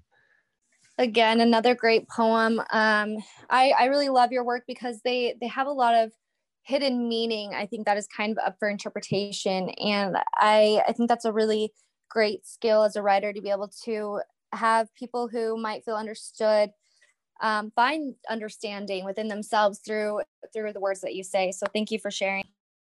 Thanks, Kay. All right, we will move along. John, if you are ready, the floor is yours. Hi, hey everybody again. Okay, so I am going to do a reread because I don't want to I don't really have any new pieces that I think I'm ready to unveil, but I do want to do a reread of a piece because I feel like I'd like a second chance at it. The first time I read it, there weren't as many fellow writers with me who I think could offer me some insight.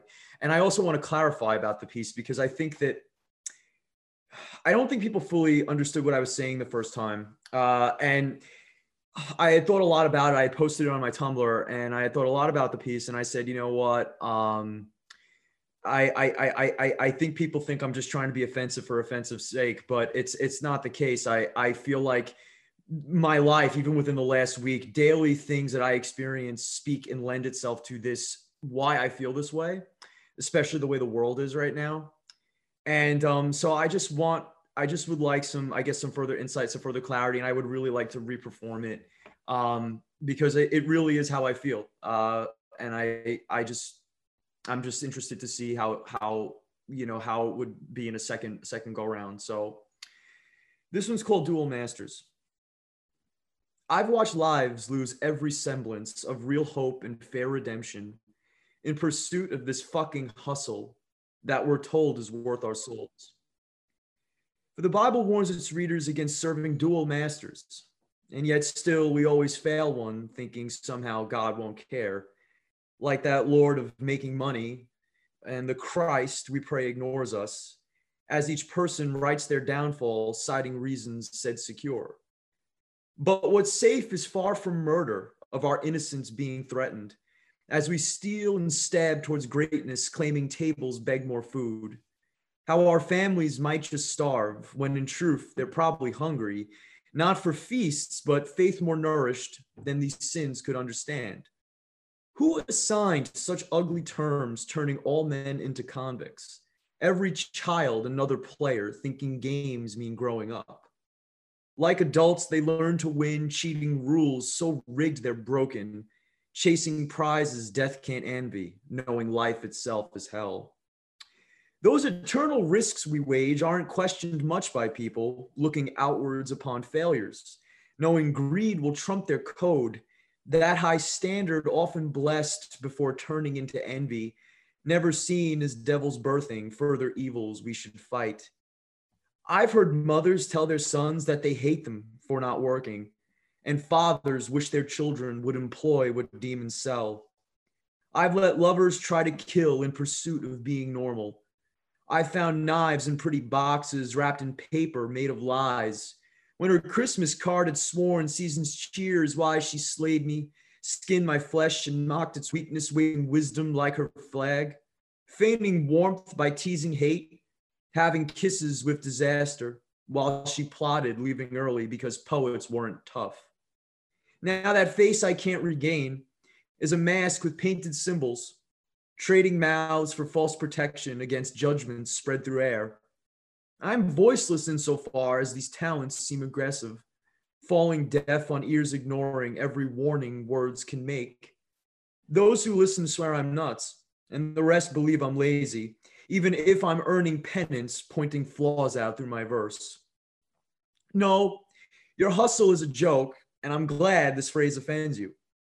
You're the virus taking victims, never asking if they cared, or agreed with selfish whims called success by those without it, dragging kingdoms down besides you since that cash can't buy you breath. Heaven fails the ones who try and rewards its idle heroes, crying champions of expression who create instead of earn. Wealth is missing from that piece. It is not a saintly virtue or your sacred quest which mandates choosing labor over love. I'm sure this naive plea for revolt means almost nothing, even though my fear can't save you from our natures flawed with need. The contagious final gasp that we see on news each evening, it's our equal end that's coming, whether wallets bulge or not. So I'd rather bleed in red for what fate should wait beyond us, neither classy nor expensive, where our roles do not exist. Be kind and do what's right. That assumes your heart is beating before naming different bosses, then ignoring dreams divine. And that's my piece. Hearing this piece again, just it hit me a little differently, and I liked it. I feel like this is a poem that I could read over, hear over and over again, and I'd get something new from it. the line towards the end where it said, let's do what is kind, which is right, if our heart is beating. And I think that is such a powerful line, because it's so right. We all are human. We all bleed red, and it's our choice to be kind. And yet in this world, there's so much hatred and so much greed that it gets lost in translation. So I really, really enjoyed hearing this again. Thank you, Kay. Yeah, I just want to clarify, for the record, because, this is my second time reading it. And I really wanted to drive home the fact that I wrote this piece because I'm just tired at this point of people dying because people quote unquote need to make money. I feel like every casualty I hear about on the news, every single person dying from this virus, people bringing it home inadvertently, I am so over it, and I'm starting to feel the pain with every single story that I read now. And it's to the point where I am blindly angry, and I'm clearly, there's a lot of rage I have about it. And I don't apologize for it, because it's something that, I feel like a lot of people are not listening to. They're not listening to this. So it's my reassertion of, I went back and I reassessed when I first wrote this piece. Was I too heavy-handed? Was I being a jerk? And I say, because sometimes I feel like I can be heavy-handed. And I said to myself, you know what? No.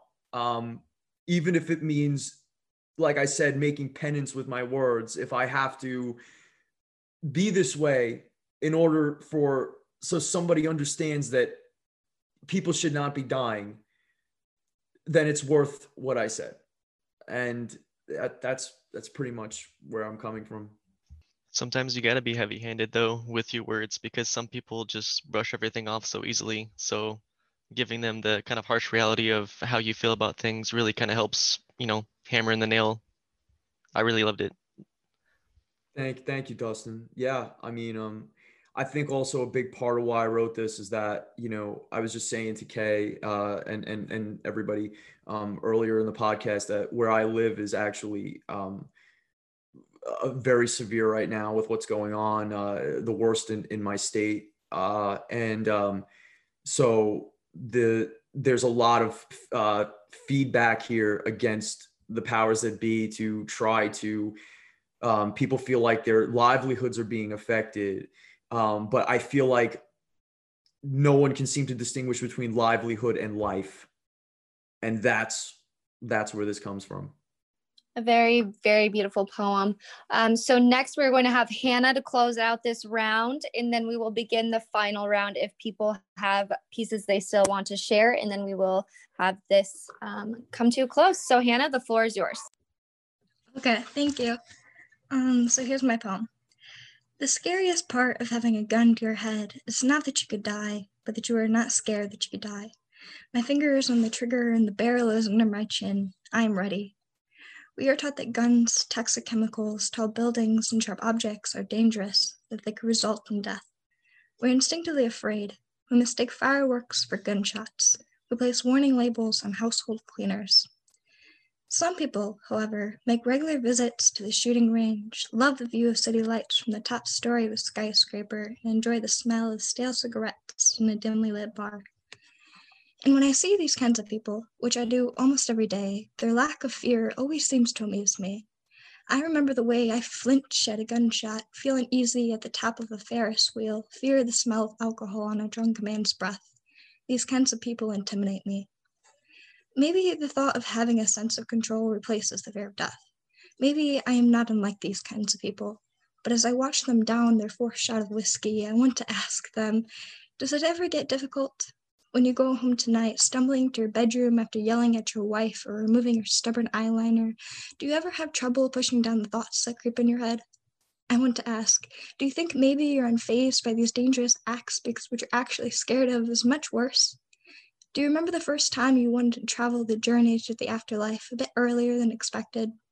Do you think the thought of killing ourselves isn't scary because it's something we could choose. And yeah, the thought of not having control of our lives is pretty terrifying. It's much more comforting to think of not having to deal with our lives. It is so much work to face our fears, challenge our emotions, that we often forget the effort of living is worth it. All right. There was definitely some resonating thoughts in that piece, specifically around choice and choice of fear. Quick side note, me and my bartender, anytime I leave after closing, like, so we like, it's after 2 a.m. and whatever, he'll often say, like, get home safely. And I usually tell him half jokingly that I'm the most dangerous thing out there, so I'll be okay, like, getting home. And some people do have to live that half truth, or that slight illusion, in order to push through the innumerable amount of scary things that exist in the world. And also have with people who have been suicidal or who control in a moment of fear. So I think your piece really does hold its own in reaching out to people who have to deal with that dichotomy, like not wanting to be afraid to die. So you have to create situations where you're in control, even when control isn't necessarily an option. Yeah, thanks. That's kind of what I was going for. I was kind of going for this whole thing that a lot of times we're more scared of like having to deal with problems in our lives, that we are more comforted by things that are seen as scary, like self-harm and drinking a lot and suicide. Hannah, I have to say, I mean, your pieces are really phenomenal, and they're intriguing. They're very, very intriguing, and they're meaningful. And I echo everything Rich said. This is I love how your work clearly deals with real life issues, real serious problems, not to diminish anything else. And that's not what I'm doing, because I myself write very often about things that are not pertinent to the world at large, mostly very things that have to do with me. But your work is dealing with you, but how you want to deal with the real problems, how you want to deal with what's happening in the world and wrestle with the injustice, the inconsistencies, the discontents, and the dangers of just existing in the civilized world, quote unquote, if you will. And I'm inspired by it. So I love this piece, Hannah, and your other piece as well. And this was fantastic, really. Yeah, this was a really, really powerful piece. Again, I feel like you're so fearless in your writing, because you are touching on these more found sensitive topics, yet you do it in such a beautiful way that really makes me feel more human, if that makes sense. It really is beautiful, and you do an amazing job. And with that being said, we are on our final round. So Rich, if you are ready and you have one more to share, go ahead. All right. Final piece for the day. And again, I think the last piece that was read has some meaningful threads to the piece that I'm going to read. So again, scrolling through my archives, the title for this one is Pints and Pints. And I guess it'll make sense when I start reading. I went back to drinking and eating ice cream. Nothing got worse, but nothing got better. So maybe I have no clue what it means to sacrifice for the greater good. You see, new year, new me doesn't actually make any sense to me. My year doesn't start on the 1st, it starts on the 19th of a month I can't remember. I just make a choice to give up the things I think are slowing me down in order to be a better person. in order to be faster, stronger, a better model of a model citizen, a better model of who I say people should look up to.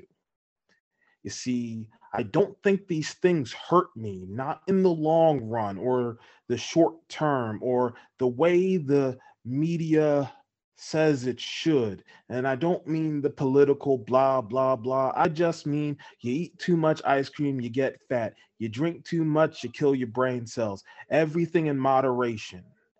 I believe in moderation. I moderate myself.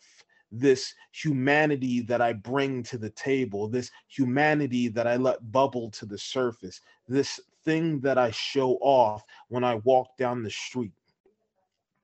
But for 5, 3, 6, whatever month at a time, sometimes I just have to give up the things that make my creature comfortable in this world in order to be a better version of the model I think I'm building. But sometimes sacrifice isn't always sacrifice. Sometimes sacrifice is acceptance of who you are, of what you like to do, of the demons you like to dance with, of the toxins you like to partake in. It's about how you decide to struggle, but strive. You see, like there's resistance to life, but there's also resistance to death. I already know I'm dying. It's the thing we already understand. But maybe a pint a day is too much. And maybe a pint a week is too much. And maybe a pint every other day or every other week is too much. But I'll find the balance of the toxins and the poisons and the vices. And maybe I'll make it to 100. Or maybe I'll just make it to 50. Regardless, the sacrifices that are for the greater good, we'll never know are good enough until we're past the time where we can tell. The end. Rich, so I love the title. I love equally the content. You pose a very interesting perspective in this poem. The idea that to wear these flaws on one sleeve is the idea to embrace their humanity. And I like that because I feel like whether it's pints or any variation of something that would be considered of a vice, if you will. In the end, it does not matter. Yes, because death is the great equalizer, but also because I think it is a commonality amongst humans that we have these things that we need as outlets in order for us to cope with the existential dread, right? And you really wonderfully like sort of made like a plea for this, like a demonstration of this in this poem. You know, I was on board with it. I was very much on board with the idea of you know, being proud and staunch in one's method of operation, their lifestyle, no matter what, because at the end of the day, humanity is reduced to, you know, these unique expressions of ourselves that we share commonly through our weakness in a lot of senses. And there's a certain joy and celebration in that. And I really, really appreciated that, Rich. So it was different, but I really thought it was really meaningful and very indicative of, I think, something personal for you. So this was a phenomenal piece. Yeah, I really like the title, just the comparison of, you know, pints and pints, because I too am guilty of loving ice cream and beer. So literally the first line when you open up, I was like, this is gonna be good. Yeah, this was another really, really good piece, Rich. You always do an amazing job, so thank you for sharing. So moving along, I will be performing next. And this is one that I wrote, I think on Thursday, like super late. It was after a 4-hour exam on cognition for psychology. And I also didn't edit this one, but I think it's kind of funny. And you know what? Why not? So here it goes. Finals that fry, Finals found my mind in overdrive, leading to an overkill, heightened, and no, not by a thrill, but overstimulated, obsessing over information. Wait, am I overanalyzing? Shit, I need a breather. Okay, 5-minute meditation. I wish that lasted longer, but I don't have time. Look at the clock, 1 more hour. Let's kick it into high gear, brain power. Okay, I'm tired. Damn, my coffee's gone. How long will it take me to make another? Clock watch turns into a Glock, wishing time would stop. Tick tock. Fuck, I wish I could crawl under a rock. Maybe music will help. I swear my thoughts have a voice of their own. One right, one wrong. I feel like I don't belong. Is writing a song a problem? Well, I'm a writer, so kinda. But wait, this is about solving. Remembering the answer to 3 times 3, is that solving if it's specified as remembering? Cognitive psychology. This exam is fucking with my psyche. Now you wanna ask me if people can mind read? Shit, there is that technology. But this means as a 6th sense, so not really, but maybe. This isn't specific enough. There are way too many details. Witch hunts? I thought we were discussing the pronotions of a memory, or perspective rather, not the comparison of trauma to a children's story. If true or false is supposed to be easier, then this is gonna blow. My mind is dissipating into every fissure. I got this, sure. I honestly just don't care. I think flagging questions to relook at and make new decisions is a waste, just time to overthink. My eyes tire. When was the last time I blinked? If this is a ship of success, my prediction, if I were parapsychological, I'd sink. Is tank and sink an ambiguous term? Because either way, the caffeine is causing me heartburn. Okay, turn the pages, Google the rage. Wait, what are the various memory stage? I've been training for this test my whole life. I have a brain, blessed. This shit's got my desk in a mess, desktop included. There are too many tabs, PowerPoints. The question continues. Vape for drag, SIGs kill, but this internet lags. Damn cat, you really want to eat the cord? Cool, just, cause my monitor to crash. Put the component on the floor. Damn, mom, a knock at my door? Oh, it's a letter. That actually made me feel better. Maybe I should throw on some Beethoven. Maybe he can stimulate a 100% for fate. Okay, I'm through. I'm done. Damn an 88. Remember, grateful mind state. I did really well in the written, so I nailed it. No need to be mad. No kidding. Remember the D you got on the first one? You've made drastic improvements, can't you see? What time is it anyway? Yep, I'm talking to myself as a you. Thank God I made it through. My mind? Yeah, it's fried. Good night. And that is the end. All right, Kay. I'm gonna jump in here first because this again, another new angle to your poetry. This time it was like it was Kay being Kay, like day-to-day Kay, if that makes sense. Like you're not dealing with like necessarily like that highest self, but you're not dealing with that deepest self either. You're dealing with Kay in her most like honest daily like version. And I love how you translated that to almost like a stream of consciousness, like internal monologue that you sort of just like read to us. And yet still your poem had so much meaning and emphasis on like the themes that you always continuously revisit, Kay. Again, very much like, on par with what you talk about, but from a new angle, from a more, I want to say relaxed, very comfortable angle. At least it felt that way to me, but I was really, really impressed by it. And I felt like it was very light and it was fun and it was interesting. It was a breath of fresh air, I think. And I really appreciated it. Thanks, John. Yeah. I'd say it was from a very tired, over awake, wanting to sleep kind of thing. But yeah, it was definitely a more playful piece that I wrote. And it was just interesting because I really did incorporate a lot of the questions that were on my exam into this poem. So if that doesn't prove how ridiculous it was, it definitely was. But I am very grateful for the kind words and thank you. Yeah, I like that a lot. I like that you used like this inner monologue and you also related it to the test you took. Thank you, Hannah. I appreciate it. All right. With that being said, that poem guy, Dustin, if you're ready, the floor is yours. Yeah, thank you. This one's gonna be much shorter that I'll read, but it's called Shelter in Rain. I am shelter and you are rain, slipping through the cracks of the wood and the paint. I tried to seal my seams, but you are beauty untamed, soaking into my pores, diluting my veins. I hope you puddle up, not evaporate in vain, and flood this old house that keeps me contained. And that's it. Awesome work, Dustin. Awesome work.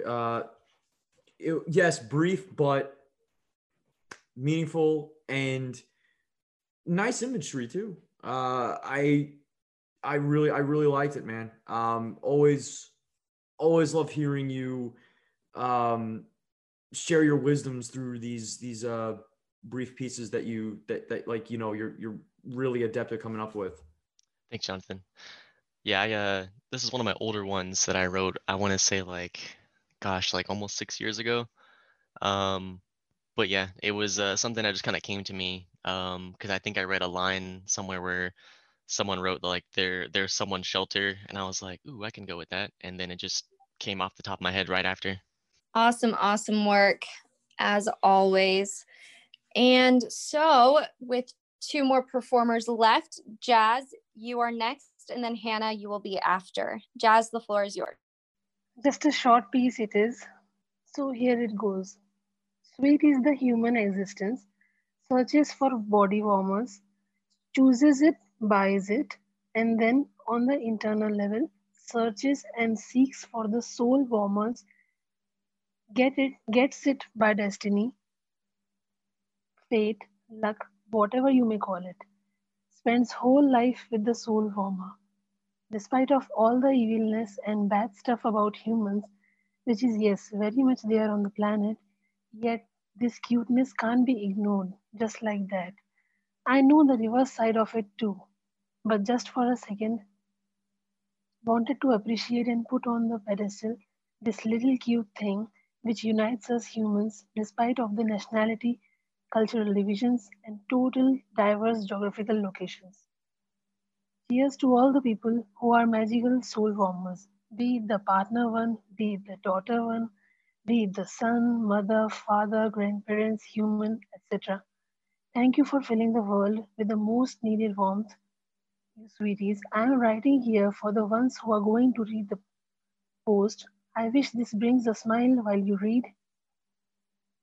I know you might be thinking the magnitude of the world is so enormous and we humans are so small compared to this. But let me tell you, your warmth matters, your sweetness matters, your kindness matters, your smile matters, your cry matters, your every little deed of goodness and righteousness that goes unnoticed on a daily basis matters. And the final one, whenever you travel far or even go to the nearby shops, the mundane vibe that is very much there as it becomes a part of your routine, then also your sweet vibe matters. Just imagine or think whenever you come across a soul warmer, the whole thing, the you in the circumstance, the activity which you were doing in the circumstance, all turns magical. And you never forget that, right? It may be a person or might be a person that you may have smiled on, or that person who just across the street just gave a little bit smile to you gently despite of the fact that you don't know them. While buying something at a shop, you were bargaining and the person coincidentally thinking to buy the same thing as you resulted in getting you collectively a discount for both of yourselves. That's quite a thing there. You might have fallen somewhere, and despite all the popular just surpassing you, a particular person stopped and helped you got up. You might be having a coffee at a cafe all by yourself, and the sudden glance of a person with a smile delighted you. And you both eventually had coffee and conversations together. I mean, despite of the gender, you might be having a particular pattern or a selection as per your choice. If you are a girl, boy, whatever. You might have made a new close friend at the grocery store just by 2 minutes of conversations at the counter. You both have clicked. These are all the things that we as humans take for granted. And um, just by making a mundane livelihood, just following the routine, boxing up yourselves, eating food, going back to the routine, and years passing, and then just dying. That's not what God has prepared you for or created you on this earth, this breathing existence of yours. and umpteen circumstances. I want to add more, but I guess it's getting long now. Not to forget when someone spoke lovingly to you, that made your day, and your life, your existence never forgets that moment. So cheers to all the soul warmer humans.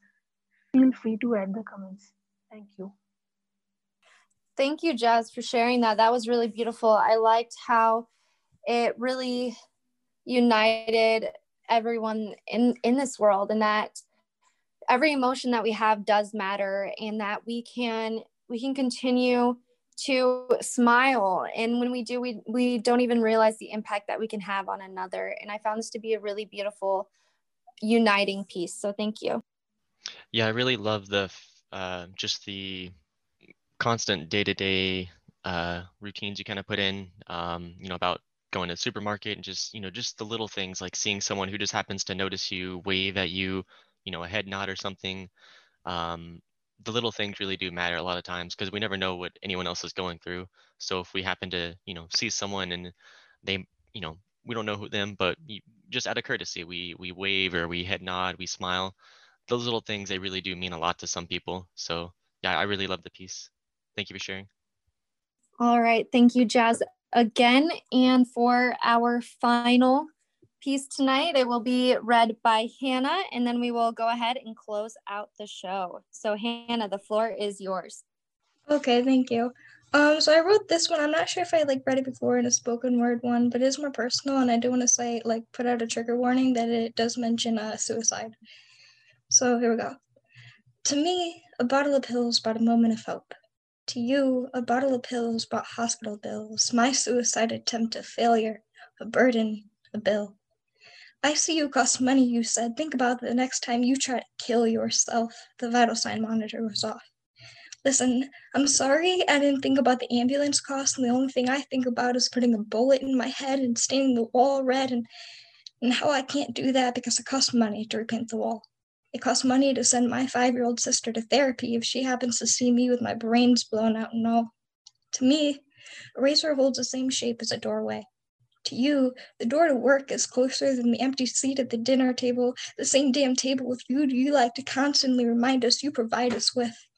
It's not that I don't know that a coffin costs money. It's just that I'd rather OD on acetaminophen than be home alone again. That was really, really, really deep. I'm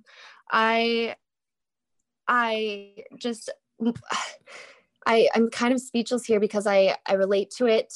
And it's never fun to admit these things or to have these ideas that have previously entered our minds at some point or another. I get the cost of the ambulance and all of those things because I was Baker acted one time, and I did. I still have to bill the ambulance ride and the whole 9 yards. And I really feel free for this piece, and for anyone who is suffering with these thoughts or these ideations and plans. This just is a message of hope that we, even though there is darkness, that you are still here today and you're sharing your amazing work. And I just know this is going to really reach out to a lot of people. So thank you for being brave and sharing this. Thanks. Yeah, it was basically after I attempted suicide, instead of my dad comforting me, I guess, or something, it was more just him complaining about the costs of it all. Yeah, that's why I wrote it. It was really well worded. And like Kay said, I too kind of relate to that. My thoughts more so when I was going through that time of my life, I always thought it's well, what are my sisters gonna think? What's my family gonna say? How disappointed is my grandmother gonna be? To me, it wasn't so much more about I guess them being worried about that, because I didn't actually confide in them. They never really knew what was going on through me, but that was always a thought going in my head. I'm damn, I'm doing this, or I want to do this, but the internal guilt really held me back in a lot of ways, and kind of made me hate myself more for wanting to do something like that. But I'm sorry that you have had to go through situations in your life like that, and your family that should be there to comfort you in the most dire time wasn't as comforting as I should have been, but happy to hear that you're still here though. Okay, so with that being said, I'm just going to include the suicide prevention lifeline. I just feel like it's this should be added for this because I know there are people out there who might listen and be struggling, and you're not alone. And this number is 800-273-8255. Thank you to everyone who came out to the premiere of this international event. I think it went really well. I think we got a lot of therapy out of this and a lot of really good messages and written words that had meaning. And I'm so grateful to have shared this platform with all of you. And with that being said, thank you all, and we hope you have a good rest of your day. Bye.